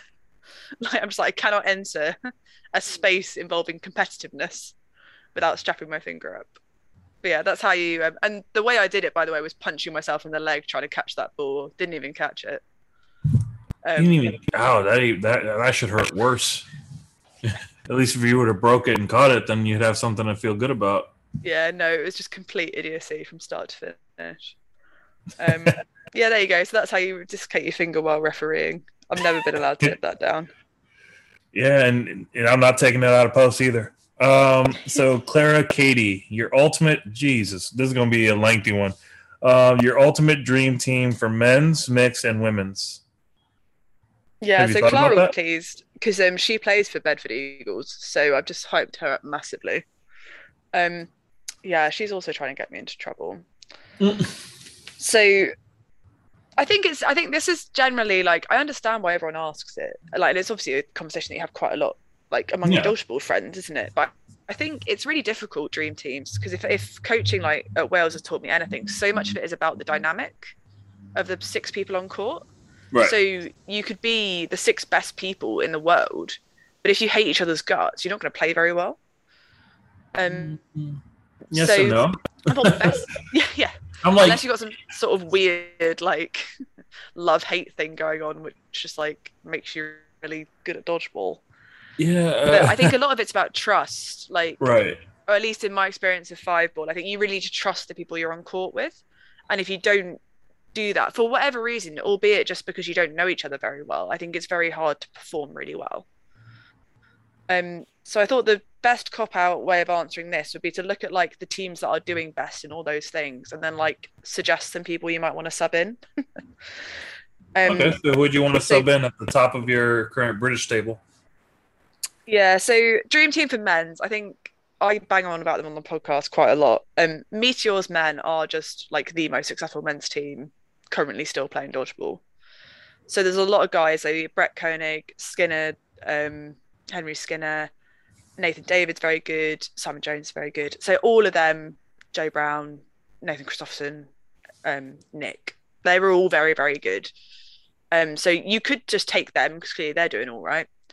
Other people I think who are also very, very good. I think Ryan Neal gets brought up a lot in these kind of conversations. He's maybe one of the best all-rounders we've got in the English game at the moment. I'd say so. He's a very impressive player. Someone like Alex Harris is clearly very skilled. Alex Bembridge, as much as it will just inflate his ego unnecessarily to mention him. Yeah, he'll get me at the weekend as well. He like if you want to, like someone, if you just want catching, like shove Alex in there, like you can catch for days. Similarly, Sam Mason, who currently plays for Rangers, is probably one of the best men's catchers I think who's playing at the moment. And then if you wanted to get like just for a few homegrown talents, like we've got a guy who plays Dan Evans, whose arm is just like genuinely makes grown men cry. So he's just, and he's like, he can throw, like not only can he throw hard, his release can be really fast as well. So he just gets you, like, and you don't even see him wind up, and it's really scary. So I think, yeah, so there's like Tim Day has just gone to Meteors. That's a really good signing for them. So I think that's some people I've mentioned in my men's sort of super squad. For women's, like obviously you've got the Bedford girls. I can't believe how much I've talked about Bedford. The Sheriff's girls are going to kill me. Yeah, so you got the Bedford, so obviously Charlotte, Sarah Town, Liv Morris. They've got Imi Sharp, who obviously you must have heard of because she's like the up and coming British dodgeballer. She's like 10 years younger than me. It's crippling. Yeah, she's brilliant. Who else is playing really well? We've got Brie Darcy. She's actually Canadian. Like originally she lived over here for ages. She used to play softball growing up. Some people don't see it. She does her throw is, I personally think, is unlike anything else we've got going on in the women's leagues. She's got that real like whip of her spine that I think you only really get from training like that bowling style or like pitching. And I don't think I could do that without breaking my own neck. So I always find that very off-putting. Emily Walker, seeing as she's had a few shout outs on here, she's still at the top of that curve. Like she's an like Ryan Neal style, she's a fantastical rounder. There are a lot of women who, like, I could wax eloquent. Beth Redmond, I think, one of the potentially easiest to overlook. And I was definitely in that camp of not quite getting why she's so special. But she looks like she's doing nothing. And then you suddenly realise that Beth has caught 2 of you and hit 2 of you. And now there's only you left. And it's all Beth Redmond's fault. She's like, she's very small, like compact player, but she's lethal. And she's another one that she doesn't really make mistakes. Like, and then just a load of stuff happens. You're like, oh my God, we've got Beth Redmond again. So yeah, there's a few people to chuck in for your women's. There'll be some glaring omissions who are now going to try and hurt me at league, but that's fine. And then mixed, I find mixed really difficult. It's not something I've ever really got to grips with, like tactically, because it is quite different. But London Storm always absolutely destroy a lot of the competition in these, because they've got, I mean, some of the tallest people which always helps for throwing power with their guys. But you also need the ladies that play mixed. You need to have like really big balls to go in and want to play mixed at a high level, because it's basically like saying I want to play men's Super League, essentially, which I personally don't. I look at men's Super League and I'm like, I'll ref that. That's as close as I'm willing to get. So London Storm, like Harry Bignall, I don't think she's playing as much anymore, but she's a really handy mixed player. She's just completely fearless in the women's as well. Rachel Potter was there playing for them at the weekend. She obviously really enjoys it. Who else is good in mixed? Kirsty Lunn used to play for us at Sheriffs, another fearless one, and April O'Brien. They're both at Phantoms now, but they just want to, like, they've just got that fight in them. They just want to like have a go. So I'd say they're definitely in the mixed. Sam, like, just feel like I should mention him as something like at Sheriffs, like Sam Ward. He plays mixed for Wales as well, I think, because it's slightly slower than men's. He plays a slightly different role on a mixed team, and I think that suits him really well. So yeah, lots of people to mention there. So I've just tried to basically name drop as many people as possible in the hope of not upsetting anyone. Well, I mean, the roster is only 6 people on the court, so yeah, if I go with a squad of like 18, I might be all right. They all get one set. Just keep rotating them through. So we're gonna pray for your survival this Saturday. Safe to assume. Yeah, I think more people will like tease me mercilessly. I don't think anyone's going to actually try and hurt me. Of course, I mean, because they're too nice. But I think there'll definitely be if I do anything, particularly if I do anything stupid, there'll then just be a lot of sort of like, haha. And I was like, oh yeah, exactly. Such a Miranda move. Got it. Yeah. Yeah. So we're going into this thread here. Hannah says, "Ooh, that's a good one. Not as spicy as your question." Hannah chose violence. And this is your curiosity. Is this to play on or just to wreck everyone else? Clearly, my head is to wreck everyone else. You say, I'm trying to get you murdered at League. Clara's on my side. Let's go for carnage. Now you're speaking my language, Clara. So Clara and I have an understanding. So definitely like to have her on in the future.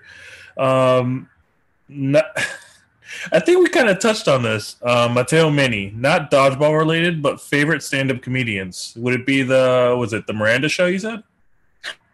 Yeah, Miranda Hart. I do think she's funny. Miranda Hart? She does sort of more like sketch stuff than like stand-up per se. Okay. I don't know. Have you heard of Bill Bailey over in the States? Like, I suppose it's probably. Yeah, so he's like sort of the mad wise man of the forest. And he does he's incredibly gifted musician, so he does a lot of like musical stuff as well. I'm actually going to see him with my family in like May, so I'm looking forward to that. So he does sort of like slightly surreal stuff. I did actually get to go and see Eddie Izzard once with my mum. Have you heard Eddie Izzard stand up? Wait, what's his name? Eddie Izzard. You can't say I know who he is. Oh, do you like this? Sounds like a segue, but it isn't. Do you like Star Wars? Of course I do. Right, I'm gonna send you a clip straight after this. So Eddie Izzard does like really surreal, like he kind of like sets up these imaginary situations and then like plays them out. And one of them is like, can you imagine the canteen on the Death Star? And so he's got like Darth Vader going to get his lunch. And yeah, someone's animated it with a load of Lego bricks on YouTube, and it's like, I don't know if me and my brother had like internet culture, it is essentially that sketch. I think I could still quote it end to end. But like there are a number of lines in it which if you say it in the presence of any of my friendship group, you'll get the next line back. Like, and then we can just do the whole thing between us. It's like one of those things. It's one of those bits you guys all memorize? Yeah, definitely. And then do you guys, it's not stand-up, but have you guys seen Hot Fuzz? Yeah, that was wasn't it? It was a film with Sean Penn, I believe. Yeah, so about 10 years. Ooh, 10 years ago. Yeesh. Yeah, it's got Nick Frost in it, being like the comedy policeman. That's another one where so when I was at uni, as I was in, there's this whole thing about like nobody tells me nothing round here, and then there's the bit of like the greater good. So basically, if you say the greater good anywhere near me or my mates, someone else in the background just chimes in with the greater good, because in the film they're always repeating it. Yeah. Which is just basically British humour in a nutshell, is just yelling shit at your friends. Yeah. That sounds very familiar. Yeah, so I'd say, let's stick to 2, because I'm aware that I keep waffling on every time you ask me a question. No, it's fine. You want to throw everything in there, go for it. Is there any other comedians that come to mind? Johnny Carr, maybe Fern Brady, anyone else? Yeah, I know a little bit about stuff over there too. Don't get it twisted. Yeah. I was going to say, actually, one of the, like, if they're still on Netflix, Hannah Gadsby. Hannah who? I've watched it like 3 times. Is it Hannah Gadsby? She got really famous because she did this show called Nanette, which is basically like, it is Hannah Gadsby. She's Australian, and Nanette was basically her resigning from being a stand-up comic. So it's kind of like half comedy and then half like, you can only really call it performance art or something, because it's incredibly moving, but it's not funny, but it's really watchable. And then that was horrendously successful. So she came back with like her second show, which is called Douglas and is on Netflix. And there are bits in that where I think I've seen it 3 or 4 times now, and I still cry laughing at some of it. She's recently been diagnosed as autistic, so some of it's about like understanding suddenly why she saw the world in such a different way. She's queer as well, so some of it's about sort of obviously living as a queer woman, but a lot of it, some of just like, when you're listening to someone like a comedian do like a monologue, and then they just hit you suddenly with just like the best punchline you've ever heard, and then they just keep talking, and your brain's just there like, no, wait, like that was brilliant. I would 100% check that out on Netflix if you haven't already. Douglas is hilarious. Okay. It's funny you mentioned that feeling, because one of my favorite comedians, and I'm going to give him a shout out. His name is Christopher Titus. And I have to check him out.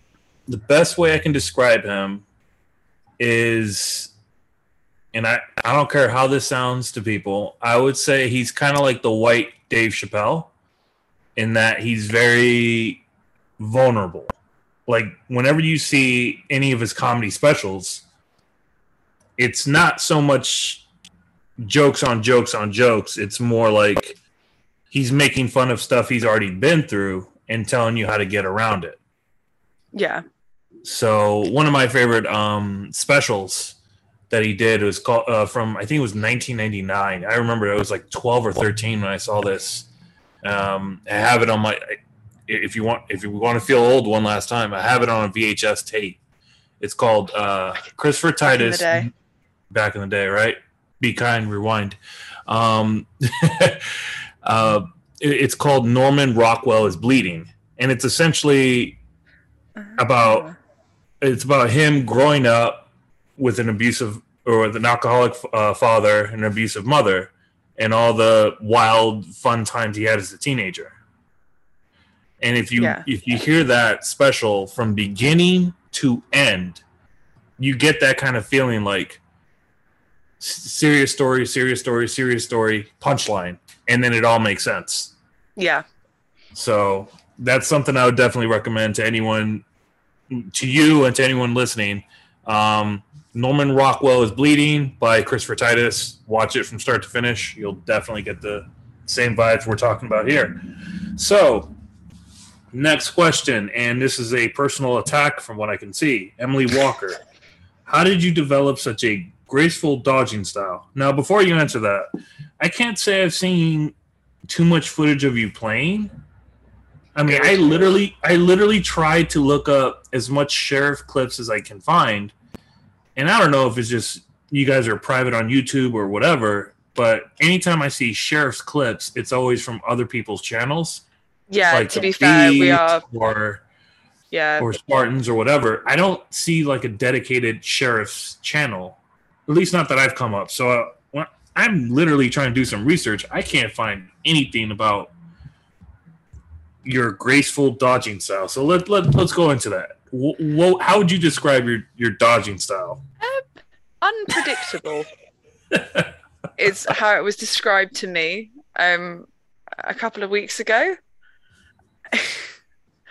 So I sort of alluded to it earlier. Like I think especially because I never really played sport before, started playing dodgeball, and like as much as we all love it and we take it really seriously, it is a slightly ridiculous sport. Like I think you need to accept that, and especially because when stuff happens to you in dodgeball, it's all super personal. Because obviously you've been hit, you've been caught, you've failed to dodge, you've fallen out of court, whatever it is. Yeah, it's so because I was like, it's difficult to describe how bad I was at dodgeball for like the first 2 years of playing it. Like people don't believe me. It took me 18 months to win a match, like of playing. Like it took me, I think, 12 months to win a set. So when people especially when they've only known me as like a coach, then playing on like obviously a fairly decent team, they always look at me like the corner of their eye, being like, "Oh yeah, no, you pretend you were rubbish because like you're trying to make me feel better." I was like, no, seriously, like I was rubbish, like really, really rubbish. And the only reason I kept playing is because I was with a load of other girls that weren't taking it all that seriously, and we all had a really big laugh. And you had to laugh at yourself and laugh at each other. So because I'm not very like athletic, I couldn't really dodge. And then so like the second year of playing, I just started jumping. But it wasn't jumping to like try and dodge the ball. Like it was basically, everyone used to say it looked like I decided I was going to make a specific shape in the air like 5 minutes ago. So I jumped in the middle of a match and like hit this position, like whatever it was, regardless of where the balls were coming. So the number of times I jumped into getting hit in the face, like booting the ball like onto the next court but one, because like there was no, it wasn't reactive at all. It was just like, oh my god, maybe jumping will help. And also the only sporting thing I've carried through from my childhood, I did karate for a few years when I was like 11, and I learned how to fall. And I, in whatever podcast of yours I was listening to, you said your mum did judo. Yeah. Oh, it was my interview. Yeah, it was my interview, and I know I mentioned it a few times. So yeah. She was a black belt. And martial arts teaches you how to fall, right? Yeah, because I said that several times, actually, because a lot of times you're taught, well, the way I was taught, and I'm not sure if it's still prevalent for youth, for the first 6 months of doing just judo, I didn't do any offense. I learned how not to be thrown. Yeah. And once I got thrown, I knew how to brace for the impact. Yeah. And I would credit that to being why even in my mid 30s I bounced back from awkward landings, because I 9 times out of 10 saw the awkward landing happen. Yeah, and you learn, don't you, how to adapt your body for it to not hurt, basically. So basically that's my only skill. I can fall over spectacularly and get back up again. So pin that with not very good, so getting hit a lot, trying increasingly desperately to do anything to mean that I'm not hit every single time straight off the bat. So I start doing these stupid jumps, I start like throwing myself on the floor. As soon as I get knee pads, like it's all over. But also because like I am a bit like, I do enjoy making people laugh. Like, sod it, if I'm going to be out, I might as well have got something out of it. And if that's making someone laugh, that's great. So I'm also really bad at, if I'm doing something like a big dodge or a big jump and I get hit, I just give up. Like, because I know that I'm not going to hurt however I land, because I know how to fall. So people have just described it as, it basically just looks like I get shot in midair, because I just hit the deck like a sack of potatoes. Like, there's no grace and elegance. There's no, oh, maybe I'll try and land on my feet. It's just like, she was in the air and now she's starfished on the floor. Like, she dead. She dead. So what's been quite funny, people that came up playing with me, you can tell if someone knows me or not, because basically at a training session, I will wipe myself out at least twice in a given session. people that know me just carry on around me. Like they'll step over me to go and do the next thing. Whereas people that don't know me are then like, oh my God, is she okay? And then they realize that I'm wetting myself laughing, as is probably 2 other people who've seen me do whatever stupid thing I just did. And then I just like roll over and be like, yep, cool, I'll be out, see you in the outbox. And everyone's like, what just happened? So yeah, that's the graceful and elegant dodging style. And the clip I sent you, like where I try and catch Emily, that's just like absolutely standard. Like I literally, if I'd stayed still, I'd have been fine. I had a real hero moment and was like, I can catch Emily, like diving sideways. Got hit before my second foot had even left the ground. So I was like, it's all over, mate.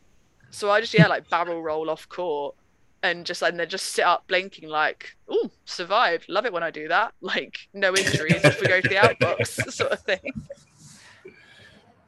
So you pretty much just make up whatever shape comes to your mind and try to do that in 5 minutes and then... Oh, I've just stopped. Don't jump anymore.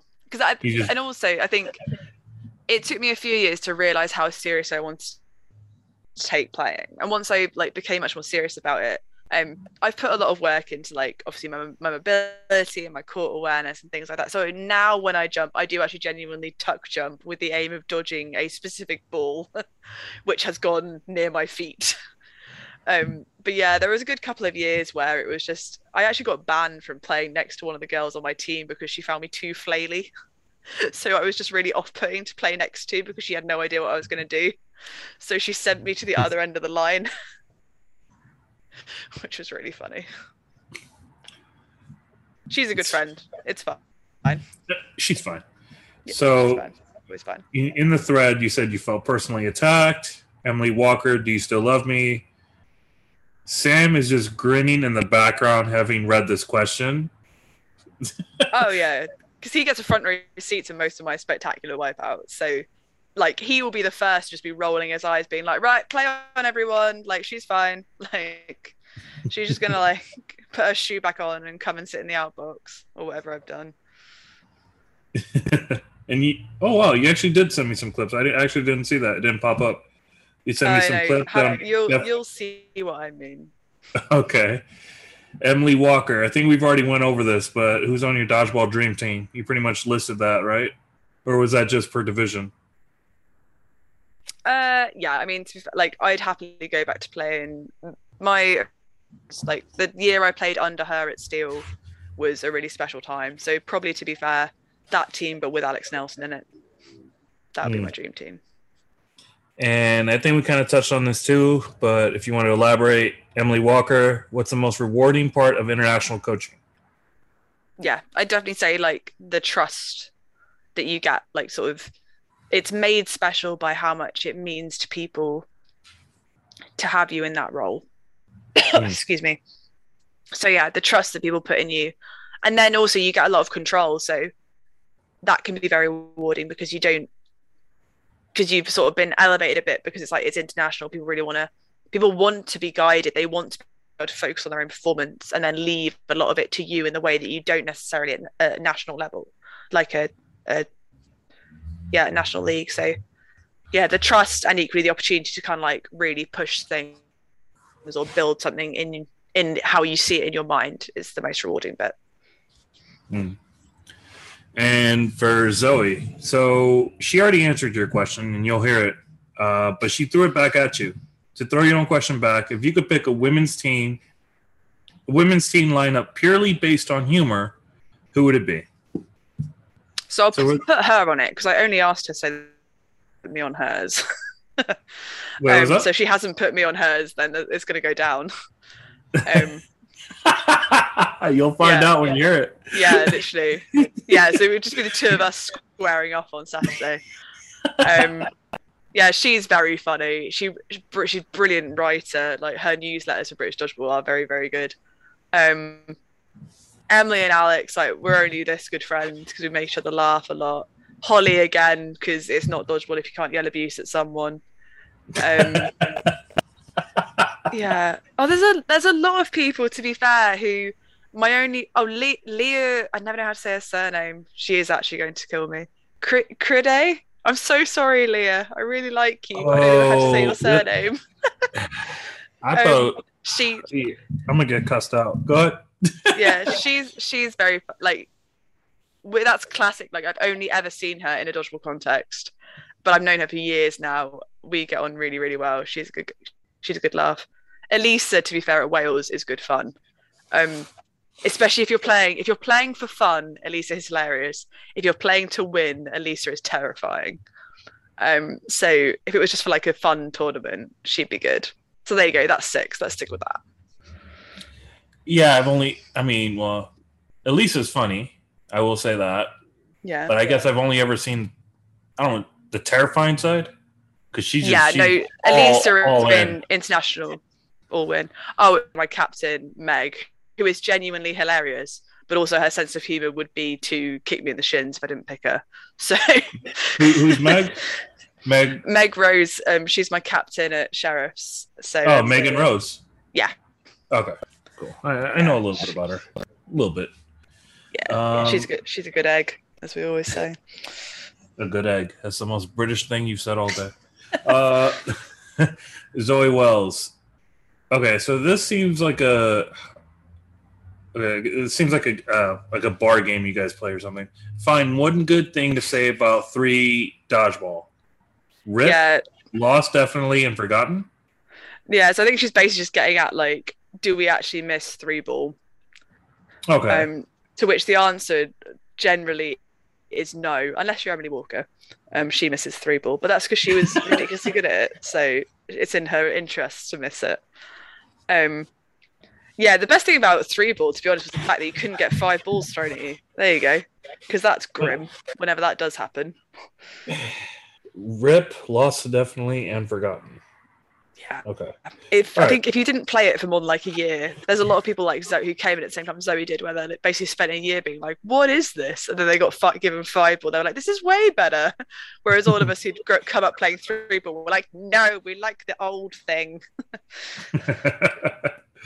So Emily Walker, never forgotten. Tamara, easy, rolling the ball when you're down and a catcher. Yeah, AKA my only tactic ever. The dream. Yeah, Matteo Mini says that's the catcher's dream. All about the pre-throw catch and the best balls of steel tactic ever. The applesauce. Sergio, ask about the applesauce. Okay. Yeah. What's your deal with applesauce? What's this about? So applesauce was a call that we had. So it was a tactic that we used. That we might even have come up with. Someone came up. We were hungover. Someone was hungover, and we tried it, and it actually worked. So we used to train on a Saturday, and like Friday nights are a big night in Nottingham when you're a student. So Saturday training, many weird and wonderful things came out of Saturday training. So basically, if you imagine a 3-ball dodgeball setup, for those of you that have suffered through watching any of it, I have. So if you're being thrown at, normally one team's got 2 balls, you've got 1 ball, that ball's gone to one of your wings, and the people with 2 balls are probably going to throw somewhere near the wing to shut the counter down. So if you yell applesauce, basically as the people throwing at, so you're the player with the ball on the team with 1 ball. Okay. As the 2 balls throw at you or the person next to you, as they plant, you take 1 step forward and you bounce your dodgeball fully cross court, which is then picked up by your opposite wing, who basically grabs it and then does an immediate running counter on the people who've thrown. It is the only thing in my life I've ever been better at than Emily Walker. Couldn't throw the damn thing, but I could set them up. Like, if you wanted someone to bounce a ball cross court to you, like, you give me a ring. Like, I was solid as someone setting up applesauce, which is admittedly a really stupid name for a dodgeball tactic. But it worked. Every now and then, people who used to be at Steel, who are now at Sheriff's, yell it mid-game, and we still haven't told everyone else at Sheriff's what it means. So, like, we just yell applesauce and basically throw a dodgeball at them. And they're just like, what is this? What are you doing? Yeah, that's what it's supposed to be. Okay. I wasn't expecting that, but that's actually kind of cool. I'm not gonna lie. Tell you what, at foam, like, it won't work as well with foam balls. I'll demo it for you when we're at the foam open. Oh, it can definitely work with foam. Yeah, I think we're like babies. You're gonna come over and just be like, what are these people doing? Like we're like toddlers with the foam balls at the moment because we haven't really figured it out. Haven't you? You guys had what, like 6 foam opens already? Not 6. We've had like 3. 3, and then another 2 prior to the lockdown. So this would be your 6th. Yeah, I mean, to be fair, I've played a bit of it with like the GB squad. So some of us are starting to get the hang of it. It's like it's variable. There's very much like there's a spectrum, is what I'll say about at the minute about Fair competency with enough. foam in the UK. So safe to assume half of the foam open, I'm going to be teaching people how to do curveballs. Is that how it's going to go? Oh no, like a strong 80% of your time will be spent teaching all of us how to throw curveballs. If you go home having not taught me how to throw a curveball, I'll consider this entire thing a waste of time. Well, I mean, I'm going to be easy to spot, so yeah, like him. You. Like, yeah, I'll be the only one with an American hoodie on, so it'll be fine. Applesauce. Jeez. Okay. And then Zoe Wells, the queen of the meme game right here. I thought these were quite good, to be fair. It's been 84 years. Yeah, Zoe, you'll definitely hear her interview. That was definitely funny. Aiden Woodall, cloth or foam, both in life or both in dodgeball and in life. Yeah. I will say I think I get why it's such a big debate. I think in the UK, probably watching from the US, you might not quite understand like the level of like quite the level of not anxiety, like grumpiness people have about cloth versus foam over here. And I was thinking about it. I think it's basically because like in the US, like, okay, fair enough. You're not necessarily like one big happy dodgeball family. But you guys play what, 4 different rule sets? And they all still exist. Like they still happen. Yeah. Like, yeah, you've got whatever on earth you call rubber. Or 8.5. I always have to work really hard to work out which one you're talking about when you're chatting to the American people on your podcast. So 8.5 is rubber, right? Right. Yeah. It's yeah. Oh, and is no sting also rubber? Yeah, no sting is technically it's not rubber, even though it has the same texture. It's supposed to be like recycled material, kind of. I was going to say, because if you're calling rubber no sting, that's a lie for a start. It does sting. Trust me, it stings like I've literally, I think I've thrown 3 rubber balls in my entire life, and that was enough. Never again. And then yeah, you've got like pinch, and then just what we call just foam. Yeah. And then cloth, and then like right, fair enough. Like you've got all the stuff, all the politics about world champs, but no one's saying they'll never play rubber again just because it's not going to world champs. You have a few people here saying that, but does anyone believe them? Like, do you think the rubber scene is going to die out overnight because it's not going to world champs? I don't think it's going to die out, but I definitely think there's some people who. I'll say this: I do know some people who retired early because of it. Yeah, and like clearly that's. But only like a handful of people. Yeah, so there's still, if you wanted to play rubber in the US, you've still got options. Yeah. Like if you just for a rec league or whatever. Whereas our only experience of a rule change is literally over the course of one season, we binned an entire rule set off and never spoke about it again, apart from to make memes, basically.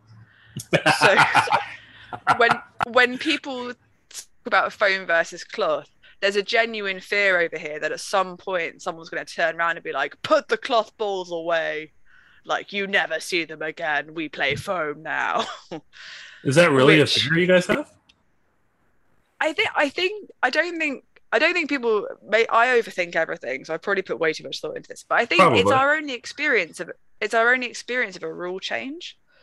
So there is a genuine fear that British dodgeball will start cutting back on how much cloth they offer in order to promote foam, etc. Because if foam becomes the Olympic option, and that's a whole different kettle of fish, that cloth will die out. Whereas I've kind of got to the point where I'm like, it makes literally zero sense. If you take the US as a model, it makes no sense for British dodgeball to stop offering cloth, considering it's what 98% of its customer base plays. And like, you can say what you want about like obviously it being our lives and you don't like to think of it as a business, blah blah blah blah. British dodgeball exists to promote dodgeball and also make money. So they run tournaments that no one wants to go to. They don't make any money. Yeah. So I think there's a level of acceptance that we've yet to reach in the UK that realistically we're going to have these two things that will probably both be happening at the same time. When and if one of them does become the Olympic version, that's then, as you say, like with people retiring early from rubber, that's then a personal decision, isn't it? About whether you want to keep playing the non-Olympic one and move to the Olympic one because of whatever reasons you might have.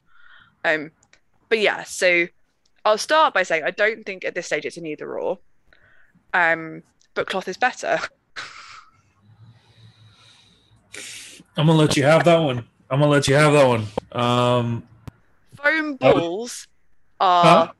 Foam balls are much easier as a beginner. I totally believe that.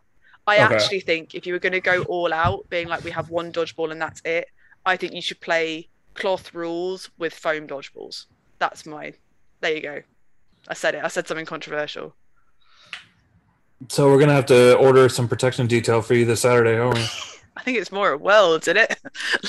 Like if I manage to make it to Worlds, there's people coming at me being like, "You said what?" Yeah. That's fair. Probably the most controversial thing you said, the entire thing, which is not too bad. Dave Prestage, who I had on a month and a half ago, actually. Who is in your Mount Dodgeball Rushmore? Like, trust Dave to come up with the most left field question. To be fair, there's four. Without sound like I know no US history, there are 4 people. There's 4. There's 4. So it could be super vain and just have the hosts of the neutral zone. I love it. Done. We're sticking with that. Yeah, shameless self-promotion. There you go. We'd have our little logo underneath as well. I love that. Okay, so Shaquille Joseph, what is your favorite dodgeball-related topic to discuss?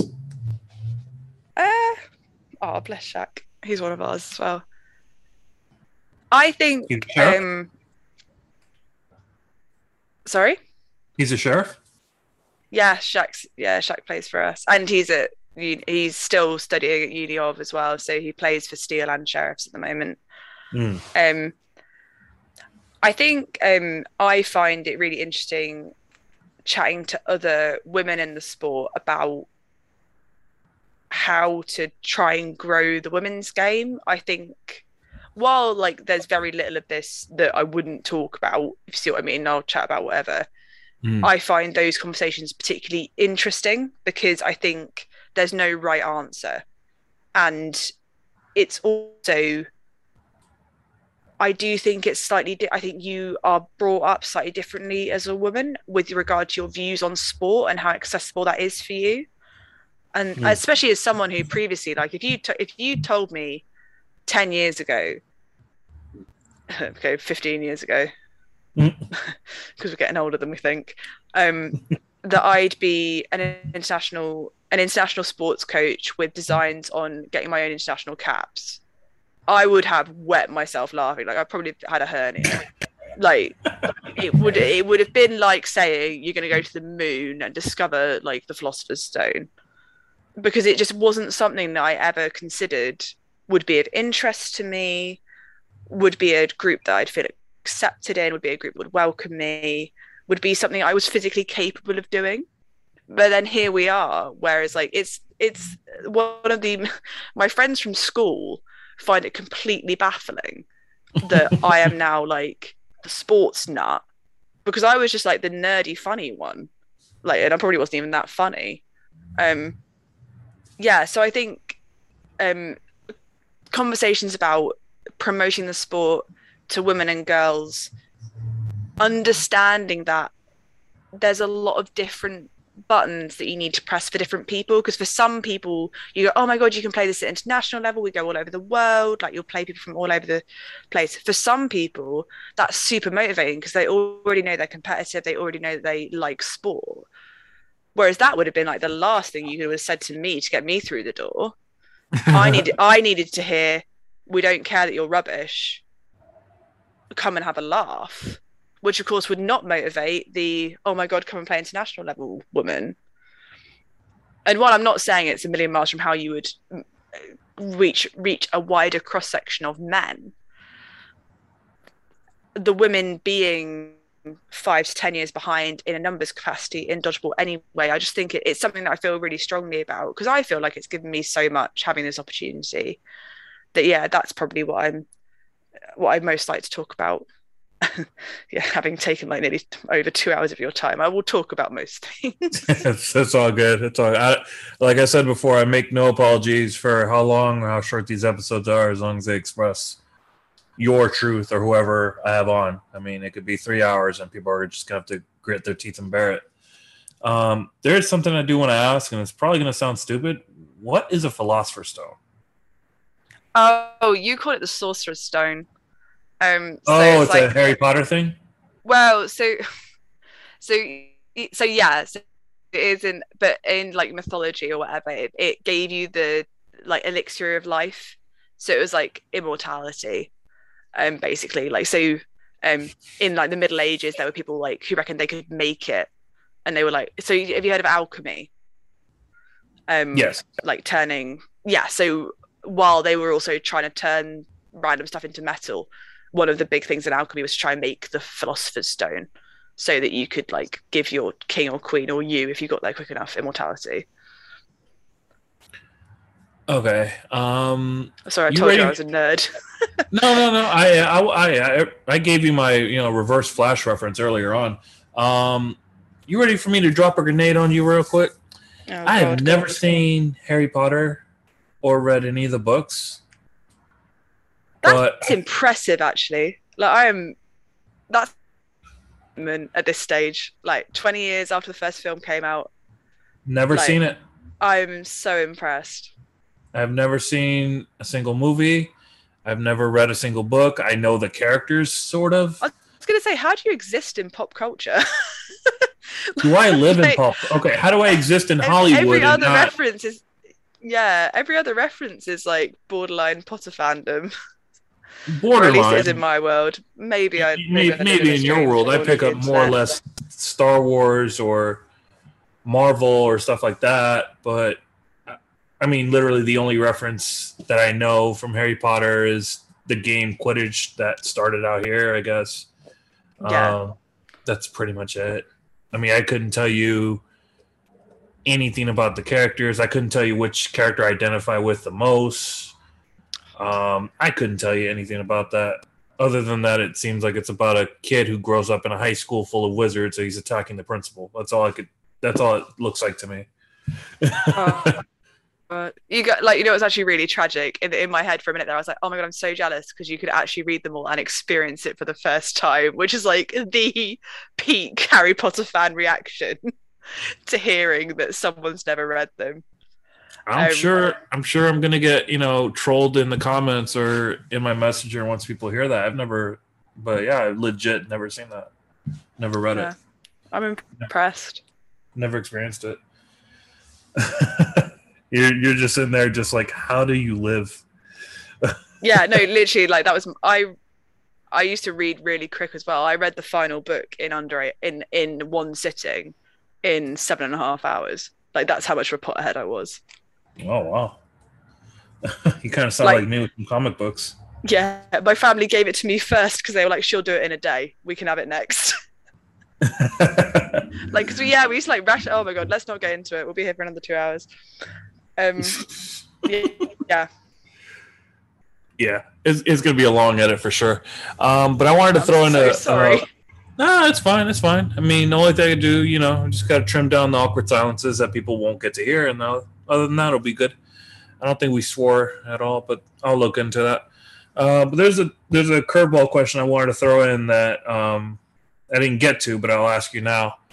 What was your biggest takeaway between you and the crew and our podcast back in October?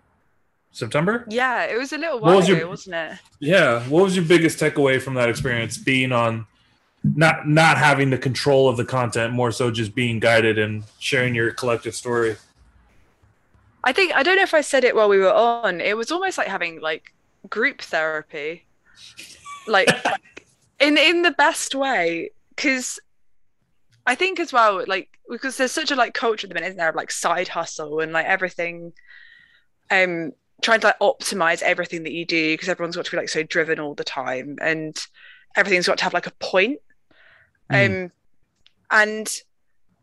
really, the podcast started because Sam thought that people who didn't go to the World Cup in 2018 might be interested to hear what it was like.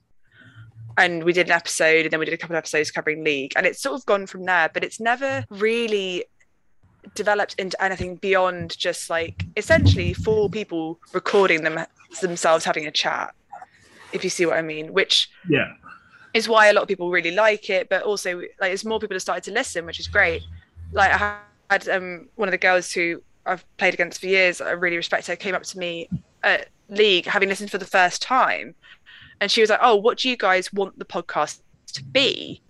And I was like, oh, well, just kind of, and like we talked about it, and I was like, oh, just sort of like, hopefully if someone wants to know what was going on, we'd be like their sort of one-stop shop for what's happening. And she said, she was like, I'm not for a second telling you to do this or not to do this, but just as a perspective from a first-time listener, I'm here on a League day and I kind of know what the scores are, but you guys are obviously trying really hard to be very neutral.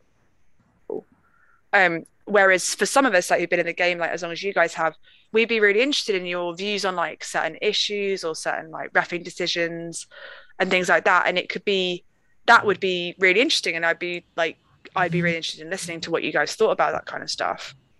And I think that really echoes some of the stuff that we came out of having spoken to you, because we barely find the time to record the bloody thing. So we never really taken the time to have a plan for any of it. And I think at the moment we're all kind of caught because we're all the same age, like we're all sort of trying to do career things and working a lot and playing dodgeball a lot and trying to have a life. And I think at some point we do need to decide amongst us, because all of us, I think if you gave us all £1 million and we're like, you don't need to work anymore, at least 3 of us would be like, cool, let's actually try and make dodgeball content like full time, or at least part time. So I think what was really interesting to chat to you and have obviously an outside perspective and someone that does something similar but different was think about what it could be that's more than what it currently is. And I don't think like we're being much better at like actually getting an episode out every League, trying to upload more regularly, being slightly more organized in how we attack like talking about the League and stuff. And I think the progress is going to be slow, but I think it definitely gave us some ideas about things we'd like to add to it and interests of our own, like the 4 of us, that something Jordan might want to talk about or I might want to talk about. And just diversifying a bit so that we showcase a bit rather than just sort of basically being the news with a few bits of jokes and stupidity, which is essentially what it is at the moment. It's like the dodgeball news. Just diversifying a bit and sort of maybe making it slightly more personal in some ways, like to stuff that we feel very strongly about. We really enjoyed it coming on. It was really good. And now you guys are like trying to game plan like what it could be kind of after the fact. I think we're trying to survive January first and foremost. But I think it's definitely now in the back of our heads that when we get a minute to breathe, and of course, like with the world being a mess forever, it's really hard to do that in any point of your life. Like I know lots of people are feeling like that, but once we feel like we're back in a rhythm, I certainly think there's things we consider doing with it that we wouldn't have had we not maybe spoken to you in the same way, because it was really like a chance to sort of look in on it rather than being in it and looking out, if that makes sense. No, it does. It was kind of funny because like I had this question in my mind, but I guess I forgot to put it in the thread. Because in part because like I wanted to know what it felt like, sort of surrendering control, and what did that feel like, and what was the biggest lesson you got from it? And it seems like, yeah, like you said, it was like a group therapy session. I mean, when you guys can breathe, it seems like you guys are sparked, in the very least, to come up with ideas that can help improve what people are looking forward to now. I know I am. I enjoy recapping or listening to you guys recap current leagues and stuff like that, and then whatever silly jokes get thrown out. Of course, I'm all game for that. So definitely pulling for you guys on that end. It means a lot as well. You should definitely, especially because Sam does like the edit and like a lot of the uploading and stuff. I'd be super interested if you ask Sam the same question when you have him on. I think his answer would be quite interesting.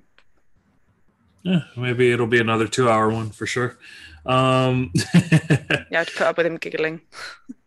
If you get him started. Put up with him giggling. Like, because if you get him on something which he finds funny, he's such a giggler. Which he'll probably take offense to me saying now. But, well, I'm not cutting it, so you got to deal with the consequences. Yeah. Okay, so I want to ask you this, the legacy question. So, Kathryn, how would you like to be remembered once you step off the court the final time? So I think I'd be lying if I didn't put the vanity answer in, which is I'd like to be remembered as being quite good. Like, I'd like people to think like, oh yeah, she could throw a dodgeball, like, and occasionally catch one. Mainly, and I know I've sort of like said variations on this theme all the way through, I do feel at times, not quite responsibility is not the right word, but I've ended up in a position where I talk about this community and sometimes inadvertently like almost for this community or offer a view from this community. I've ended up in that position a fair bit just because of the podcast. And then obviously once people know that you will speak, people ask you to do it. Like David and I did a bit of commentary the other week and looks like we might do a bit more of that in the future. Yeah, and I got that. Yeah, so that was really good fun. But I hope mainly that people know how much the community and the sport means to me, so that when they find yet another thing where, oh my God, it's bloody Kathryn Thomas again, like, because I seem to be everywhere at the moment doing all the things, that people feel like, actually, I don't mind the fact that she's associated with my sport. You see what I mean? Like, that I am able to, worthy is not the right word, that I put into this community, as well as I've had some amazing opportunities out of it.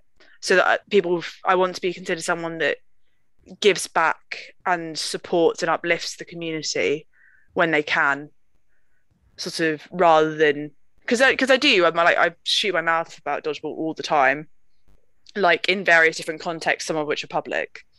And I hope that people know that that I take it seriously, that someone might hear me talking about it and that it represents all of them, and that I do my best to show the community as it is a really wonderful group of very talented, competitive and really friendly people.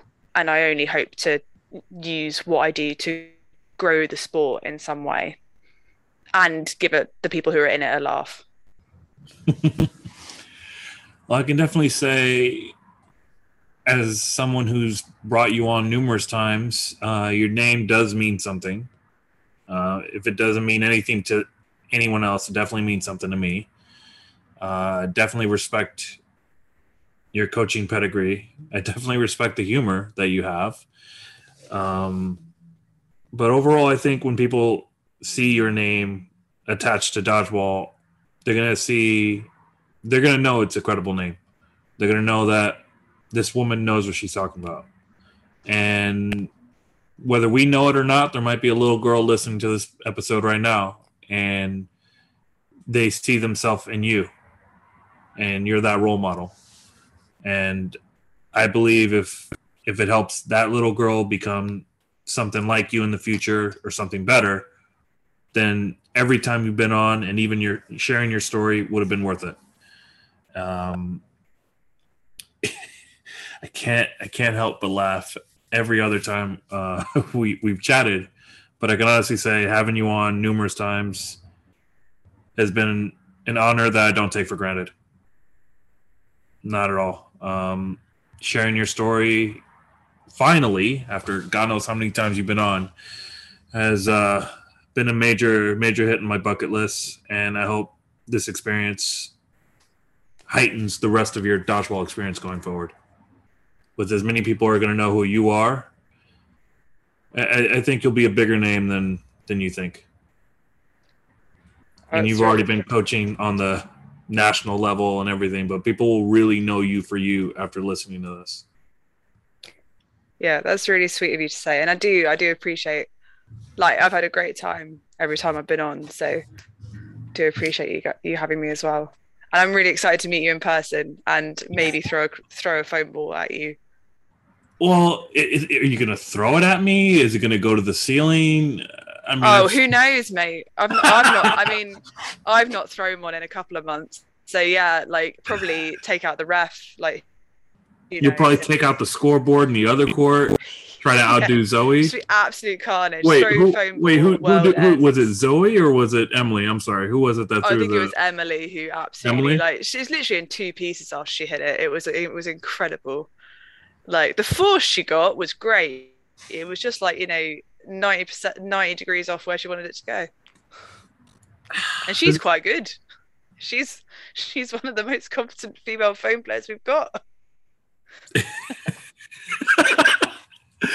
She's so gonna kill me. She's gonna kill you, bro. She gonna kick you. We're gonna be in Leicester next month. She gonna kill you when she gets to Leicester. You're gonna arrive. There's gonna be a girl in a yellow and black top beating the girl in a green top. I'm the girl in the green. You're the one in the green getting stomped. The girl in the bees top, and that'll be how you know it's us, because there'll just be violence. And Sam in the background laughing because, of course, he's got the best seat in the house. Yeah. But I will say this to wrap up what I think your legacy will be. If any point you ever feel down, trust me when I say you got support not just in the UK but over here as well. So we're here to uplift you for all those that you've uplifted. So keep that in mind. So before we wrap up, do you have any final shout outs or final digs you want to throw? I think I've probably burned enough bridges. Oh, you'll be all right. For I'll say a huge shout out to the girls at Sheriff's, because I probably haven't. It has been one of the singular biggest achievements of my life to play on that team with the quality of women that we have. And I don't take that for granted. And I because it's not very funny to say that you're having a really good time being quite good. I don't talk about it very much. But yeah, having banged on so much about Beagles, I will say, like, it's been unreal playing with some of the girls that I've got to play with over the last couple of years at Sheriff. So huge thanks to them. Huge thanks to them indeed. All right, and that was my interview with Kathryn Thomas. Kathryn, thank you so much for hopping on and sharing with us your story finally. I mean, you've been on so many times, and I would venture to bet that you'll be on many more. Hope to see you, and hope to see everyone I've interviewed, or as many people as I've interviewed in Leicester next month. And I hope for many more European trips as well as international ones for this year. Hopefully the year when things can kind of come back to normal. All right. Been with me up until this point. Thank you so much, and have a wonderful day.